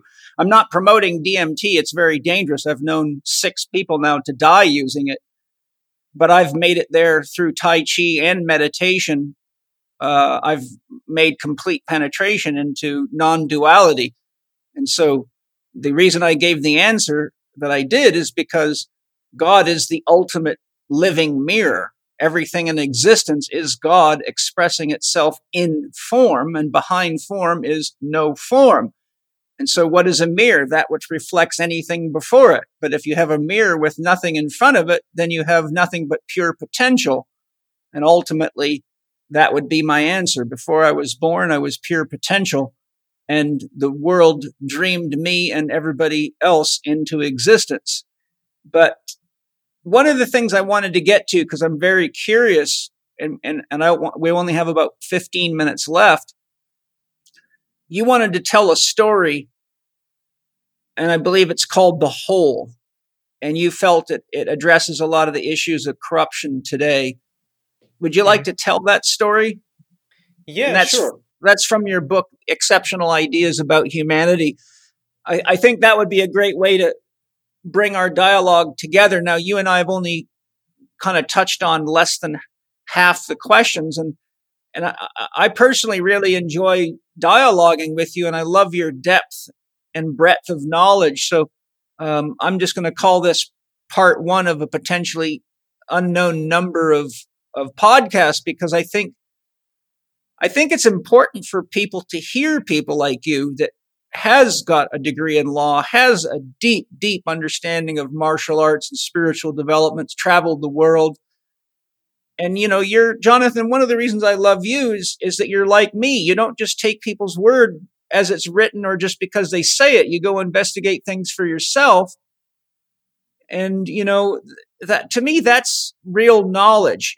One of the things that drives me the loopiest is people that just regurgitate stuff out of books and pretend they really know their stuff. And I've had many, many students come at me with thousands of arguments that they were so dead sure of. And the first thing I do is I ask them, how many people has that really worked for that you can bring to me in person?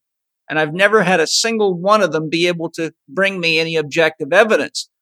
I say, what you're doing is the reason the education system is failing. If you really want to be educated and have a dialogue with somebody like me, then don't just cut and paste shit from some book and pretend you know what you're talking about, because you're going to be faced with a real challenge. People are going to expect you to be capable of demonstrating that knowledge in practical ways. And when you cannot do it, then you're going to actually put yourself in a very dangerous position that can ruin your credibility. So that said, tell us the story of The Hole. Momentarily, just a few words prior to it, I just want to say The Hole is a story about the corruption of society for several generations over a recurring theme.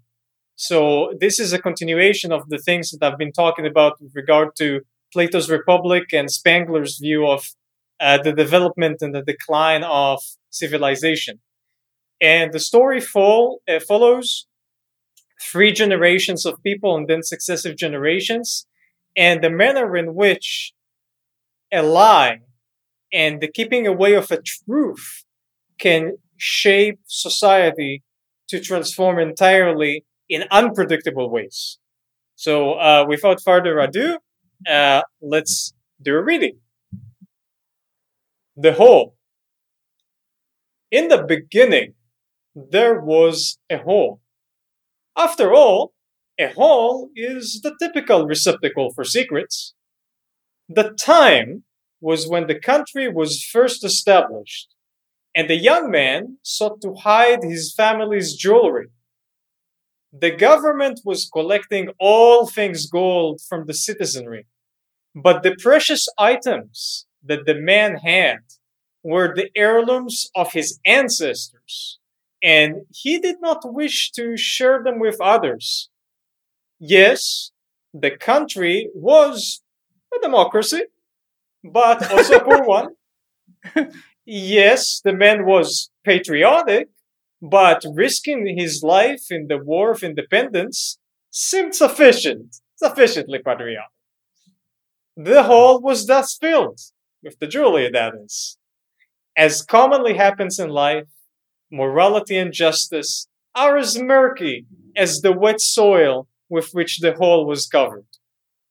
That man sadly died from illness a few years later, when his son was but a boy, as we are here the second generation of the son.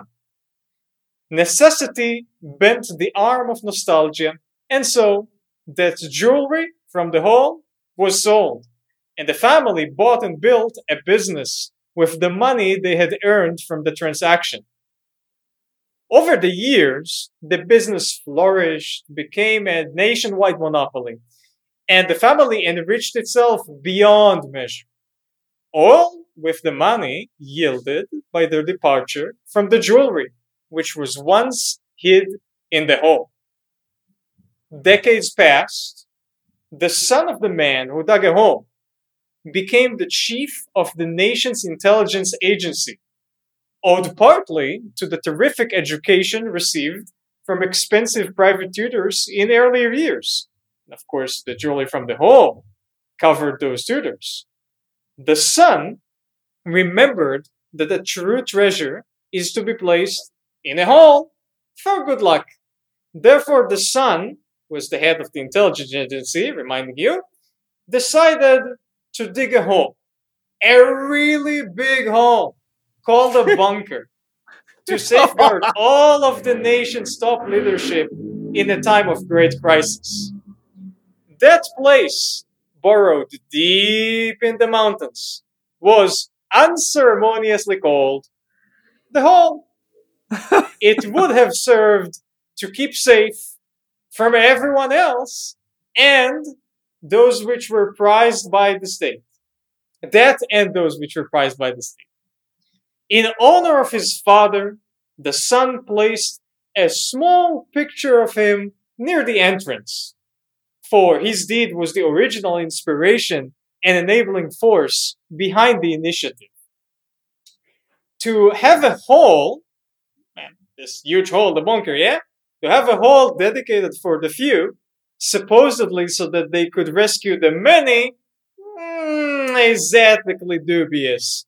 But as commonly happens in life, morality and justice are as murky as the wet soil with which the hole was covered. A few more decades passed. In the era of the grandson of the man who once hid his jewelry, the hall has long since expanded to become an entire city. Initially, a single room was added for the storage of documents from the Bureau of Statistics. Then a large cavity was shaped to have a formal dining hall. The swimming pool, school, cinema, theater, and finally, the zoo. These all came later. Each addition catered for the needs and pleasures of the occupants, as it was understood to be unreasonable for the treasures be kept in a most inhospitable place. As Hall City already grew bigger, neither was it acceptable that it be unkempt or disorderly. The personal secretaries were the first to enter in the secret of things, for their presence was requested. In time, the families of the nation's leadership also needed room. Coming in last, even the great artists and chefs of the country were locked into contracts to serve Hall City when called upon. Now, a pity was developed in consideration of whole city. Oh, what a pity that such a wonderful place be used only in those rare and unforeseeable occasions of utmost distress, which indeed may never even come upon the nation, as its military was mighty and intimidating. So thus, whole city began to host those in the know on a regular basis. In the beginning were bi-quarterly meetings, and eventually a weekly gathering was the habit. Yes, many people knew of whole city. Many indeed had entered it. A few thousand people, was it not? But within a nation of many millions, they were perhaps not as numerous, those in the know. What else? That none of them was allowed to speak of it. The secret of the whole, its revelation was an act against the state, also known as treason, an offense punishable by death. Well, at least theoretically, as the state had not executed any person in 50 years.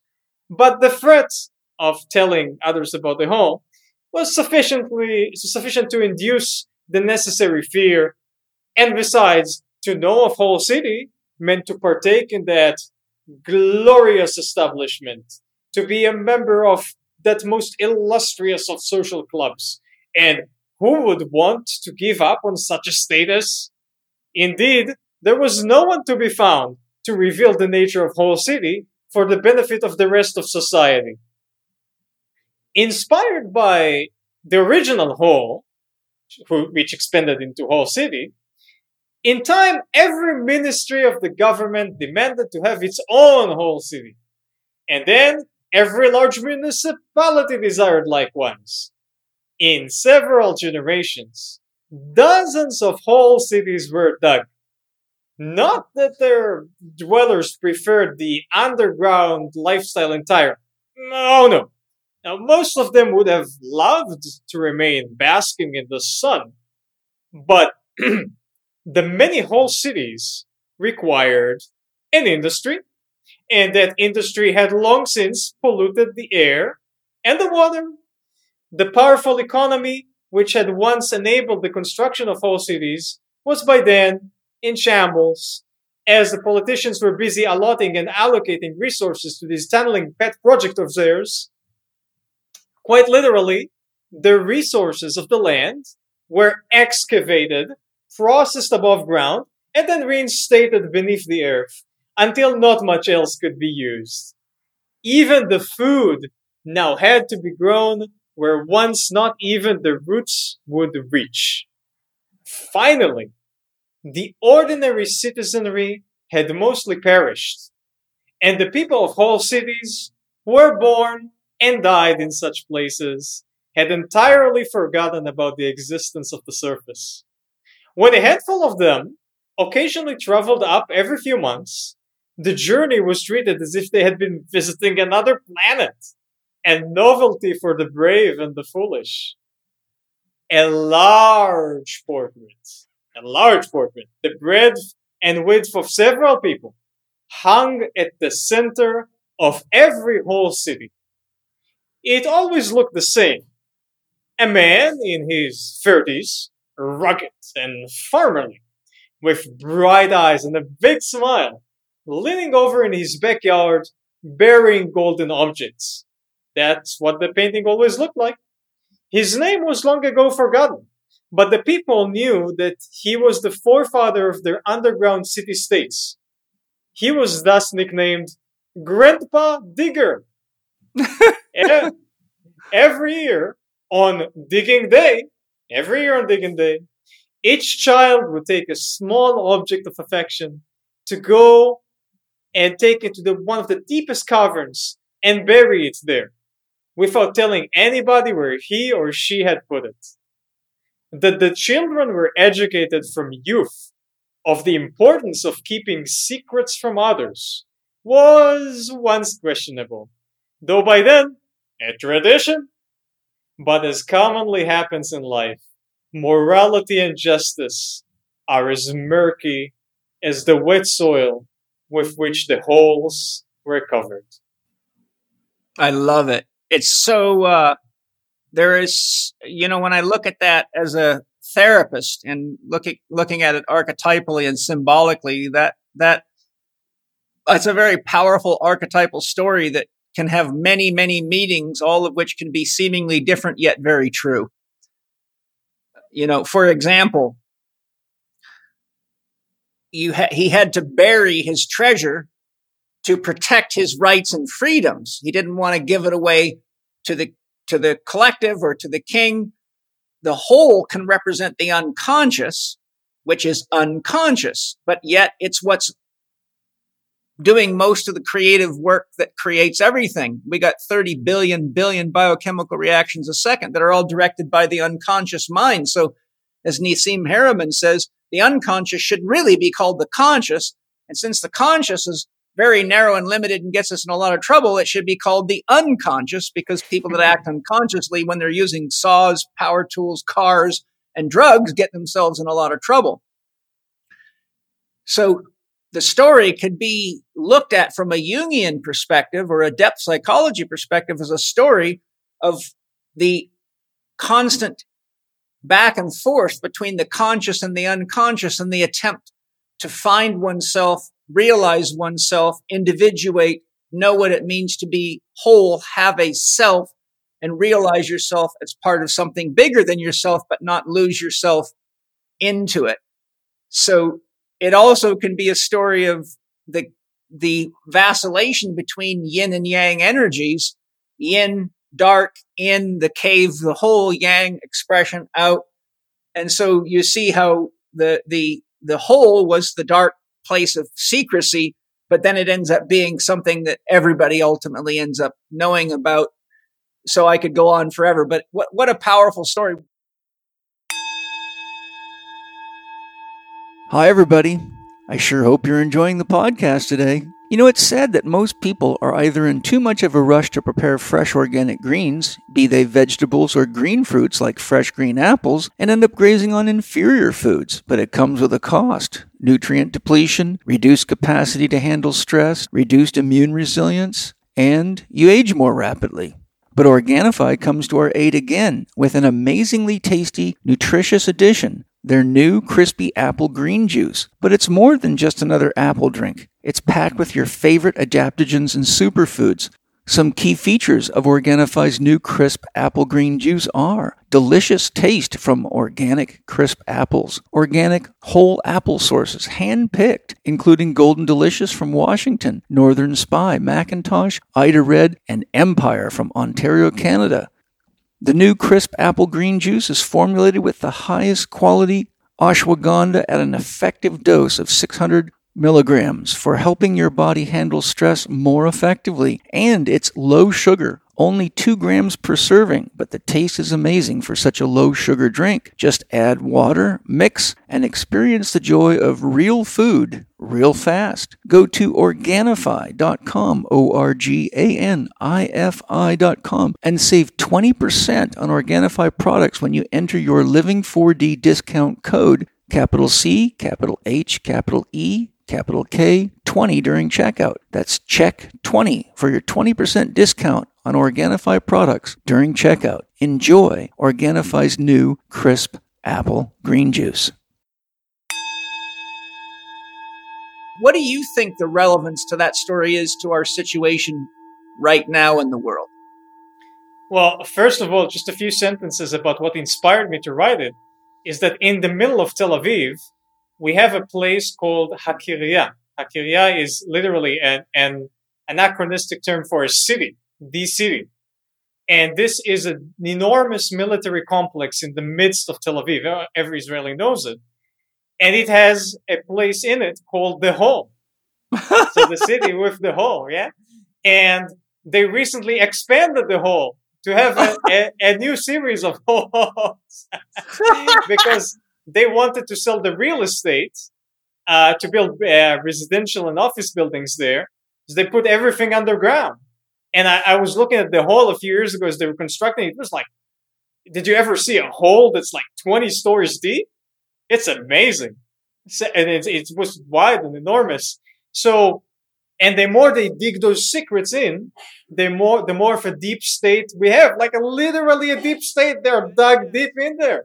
Yeah, so that's what's sparked the original idea for writing that particular story. And I should note, in my book, Exceptional Ideas About Humanity, there are only a handful of short stories. The rest are nonfiction chapters. Now, how is this story relevant to our time? It shows exactly how the World Economic Forum and the Great Reset agenda operate. They intend on building those holes. I bet they literally are building, they have bunkers. Oh, yeah. Yes, exactly. You build this hole and it's like a black hole in the ground, and the black hole has its own gravity. So it collects other people into it. But they don't want everybody to get in the hole. There's no room for everybody. So they just want to bring in the chefs and the artists and some other people they like and put them there.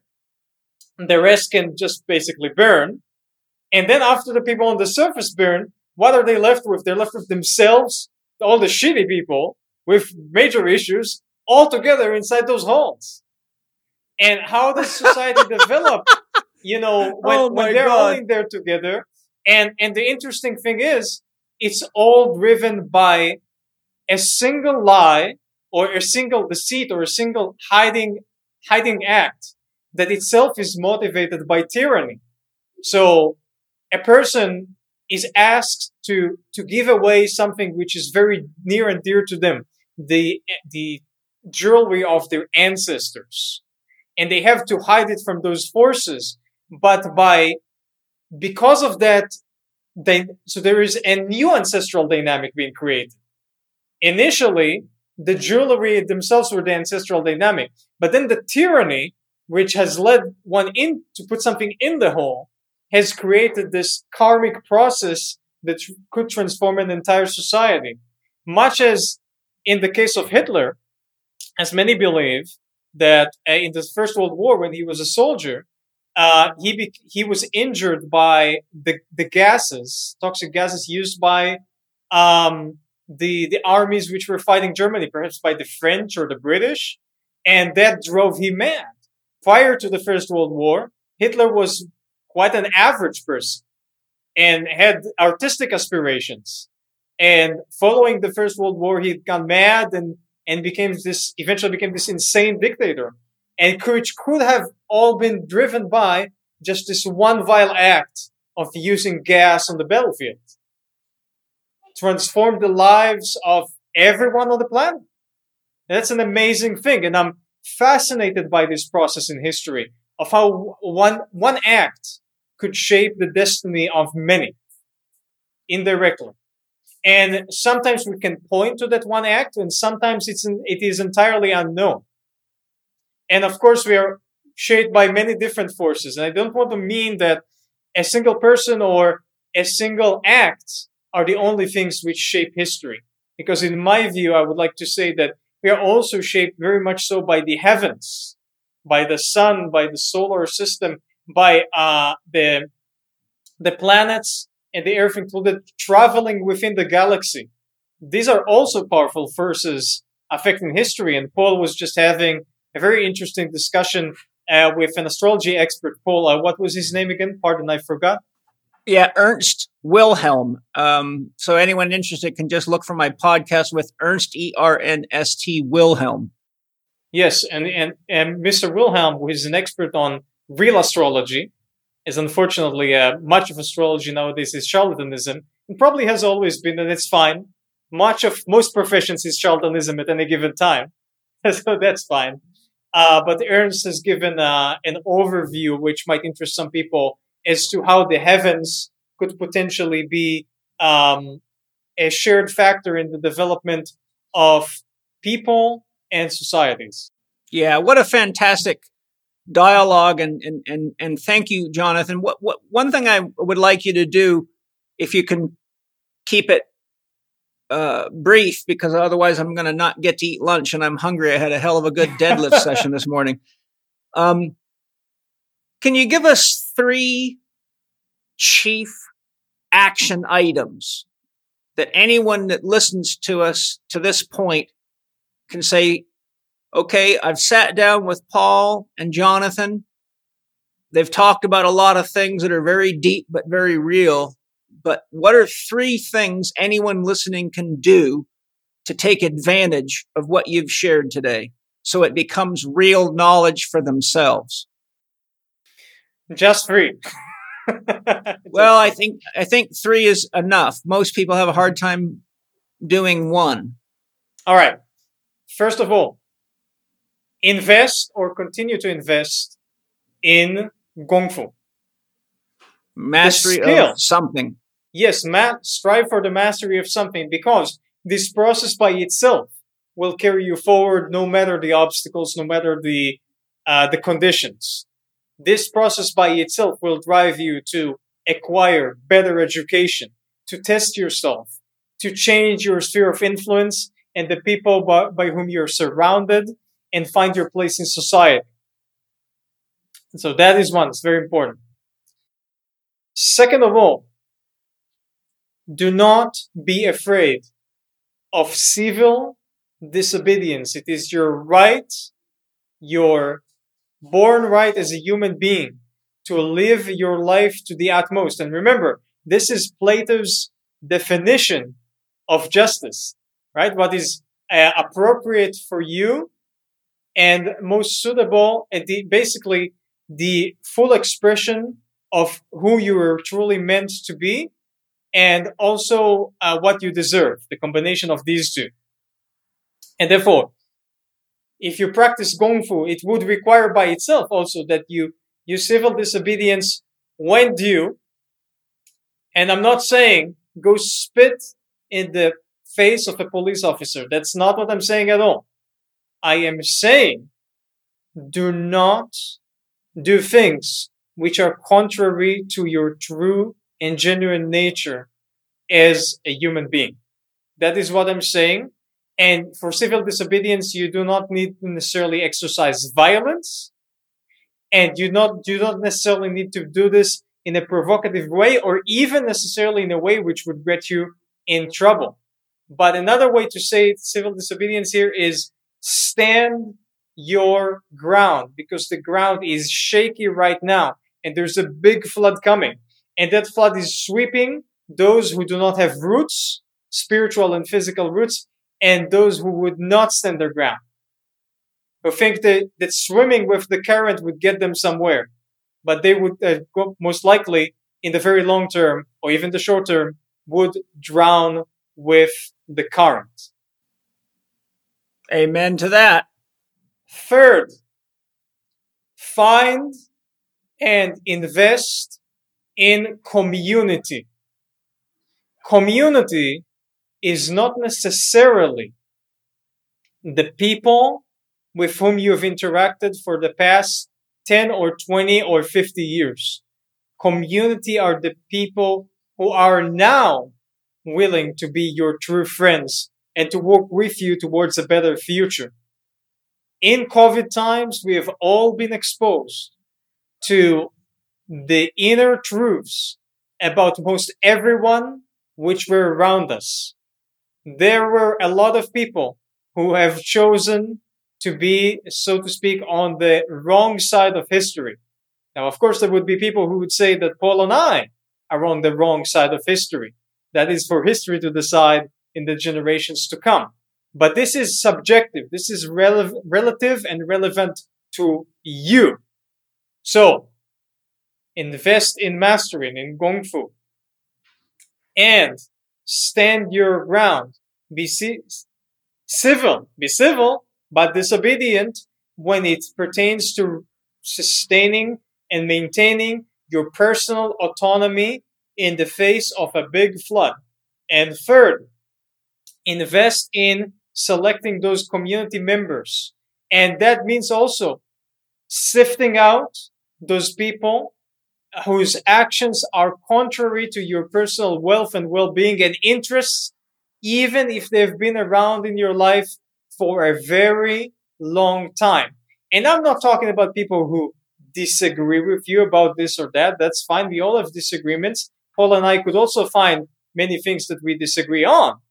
It means people who act contrary to your health and well-being in the short, medium, and long term. But also, not just sifting out people, but also bringing people in and finding those souls that whose beliefs and whose spiritual paths match yours in these difficult times. Okay? And these three things also pertain to awareness. Please be aware. There have been times in human history and in human societies when things were calmer, that you could afford to say, I don't want to listen to that. And I hear a lot of people say, like, don't tell me. I want to know about Trump. I want to know about Great Reset. I just live my life. It's all going to be fine. And you know what? Sometimes I would disengage for a day or two or three, because sometimes it's too much, and that's fine. But don't shut your ears and your eyes, and certainly not your mouth. And don't let anybody else shut your ears or your eyes or your mouth. You have the right to listen and to see and to speak. And everybody who says otherwise does not think or act in your best interest. And you must realize that this is a time when people come from the outside as invaders to take away your rights and you take away who you are. But if you have a core, and if you invest in maintaining your core and being in touch with it, then you will persevere and most likely sustain yourself for this difficult time. And I want you to all to remember, and this is very important, I wanted to say this from the beginning of the podcast.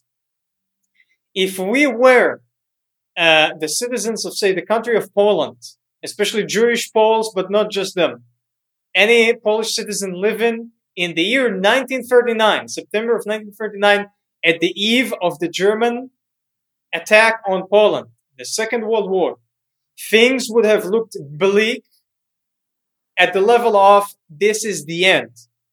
And later, when people even were taken to ghettos and concentration camps and death camps, they could see this as the end. But some survived.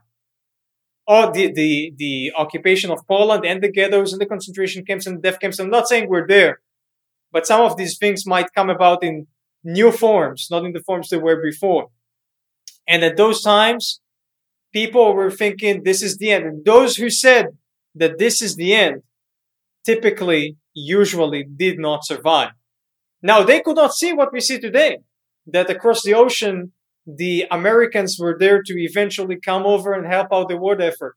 The war effort. They could not see that Hitler would be crazy enough to attack Russia, and that the Brits would sustain for several years of very harsh warfare. They could not see any of it, because history is unpredictable. And the enormous fraud being enacted right now by Schwab and Bill Gates and Soros and all of their companions, and Albert Bourla, the CEO of Pfizer, who's often and not often enough spoken about in this context, these people are pushing the envelope, literally. They're pushing it, might reach the end of the table and topple over. If you look at the Taiji symbol, and there's a yang, the correct way is the yang coming from the left and then transitions to yin on the right. Nothing can stay yang forever. The Nazis did not stay forever. This tyranny will be over with in 6 months, or a year, or 5 years, or 20 years. Even the Soviet Union was over with. Nothing lasts forever. And you can persevere and sustain yourself through this.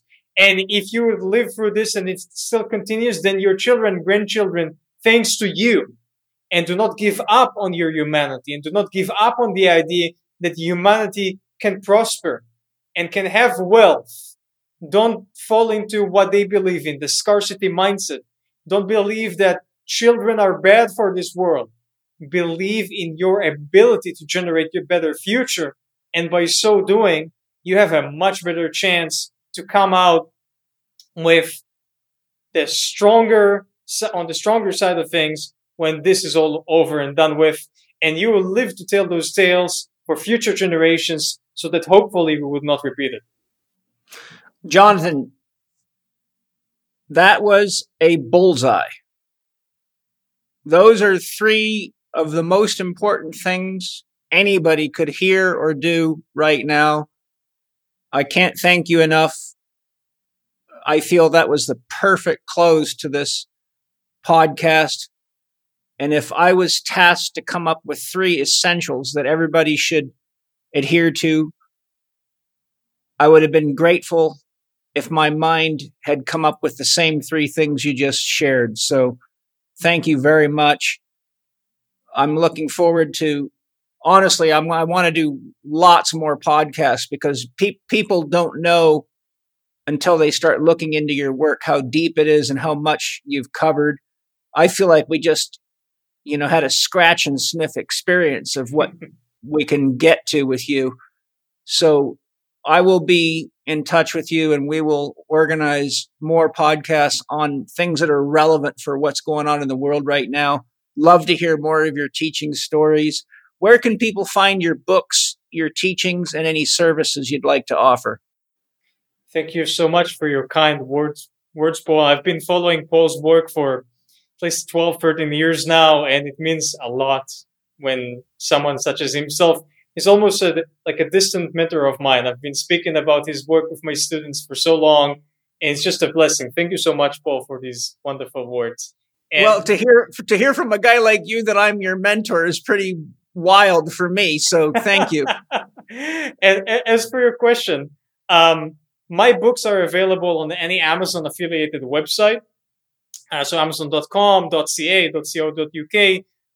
Some of these books, for whatever reason in the search engine, if you write their names, you wouldn't find them. So best is if you just write my name in the search engine, Jonathan Bluestein on Amazon, and then you'll see my author page and all of my books are listed there.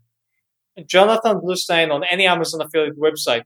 Otherwise, my official website is bluejadesociety.com. bluejadesociety.com. There's a lot of information there, both in Hebrew and in English, about my teachings, my martial arts, our organization, my books, etc. Also, probably over 100 articles that I've written and published are linked to there.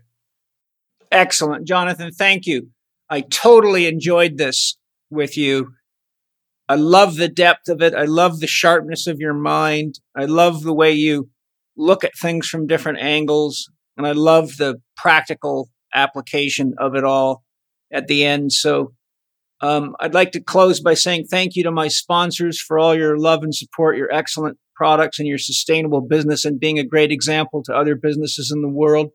Thank you to all of you listeners and subscribers for your love and support and carrying the information that the guests and I share on the podcast into the world. I think it's obvious we need to spread the love as fast and effectively as we can. And one of the most important things Jonathan said is when people lose hope, that's the end. And, if you study the life and teachings of Viktor Frankl, who survived Nazi concentration camps and went out into the world and wrote several great books and helped countless people heal and grow, there's a great example. So, I think this is a great opportunity for us to all really become self-sufficient, use our minds effectively, think critically, stand up for our freedoms and our rights. And as Jonathan said, we don't need to be violent, but we need to have roots, and we need to be clear about the difference between a law and a mandate. And as I tell people all the time, if a law is unlawful, by definition, it is criminal to follow it. Absolutely. If a law is unlawful, it threatens your sovereignty and your constitutional rights and freedoms, then by definition, it is unlawful to follow it, which makes you a criminal.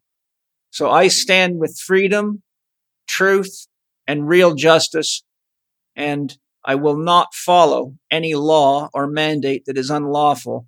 And all you got to do is look at what's happened to the people that have, and that should be plenty of handwriting on the wall. So, Jonathan, thank you. You're amazing. I send you lots of love and gratitude. And Thank I look forward. So much, Paul. And by the way, for people, I just forgot to mention, If you're interested in martial arts, you can also write my name on YouTube. I have a YouTube channel there with a martial arts related podcast and other contents. Awesome. Thanks, everybody. Lots of love. See you next time with another excellent podcast. At least that's my dream. Jonathan, I'll have you back as soon as I can get you in here. We still have lots to talk about in our outline for today. So I think we got another podcast to get through right here. But I'm excited to share more of you and learn more from you. I love talking to you and reading your books because they're fascinating, and so are you. So big hug, and talk to you all soon. Thank you for listening to Living 4D with Paul Chek and today's guest, Shifu Jonathan Bluestein. You can connect with Jonathan via his website, bluejadesociety.com, or on Facebook at Bluestein. Follow Paul on Instagram at paul.chek, on Twitter at paulchek, or on his YouTube podcast channel, youtube.com/living4d with Paul Chek. Watch more on Paul's blog at paulcheksblog.com and get your free subscription to Chek videos and more at the Chek Institute's new media site, chekiva.com. You can read the show notes and find links to the resources mentioned in this episode at chekinstitute.com/podcast. And if you enjoyed today's podcast, please consider leaving us a 5-star rating and a warm review at the top of the show page on Spotify or at the bottom of the show page if you are listening on Apple Podcast.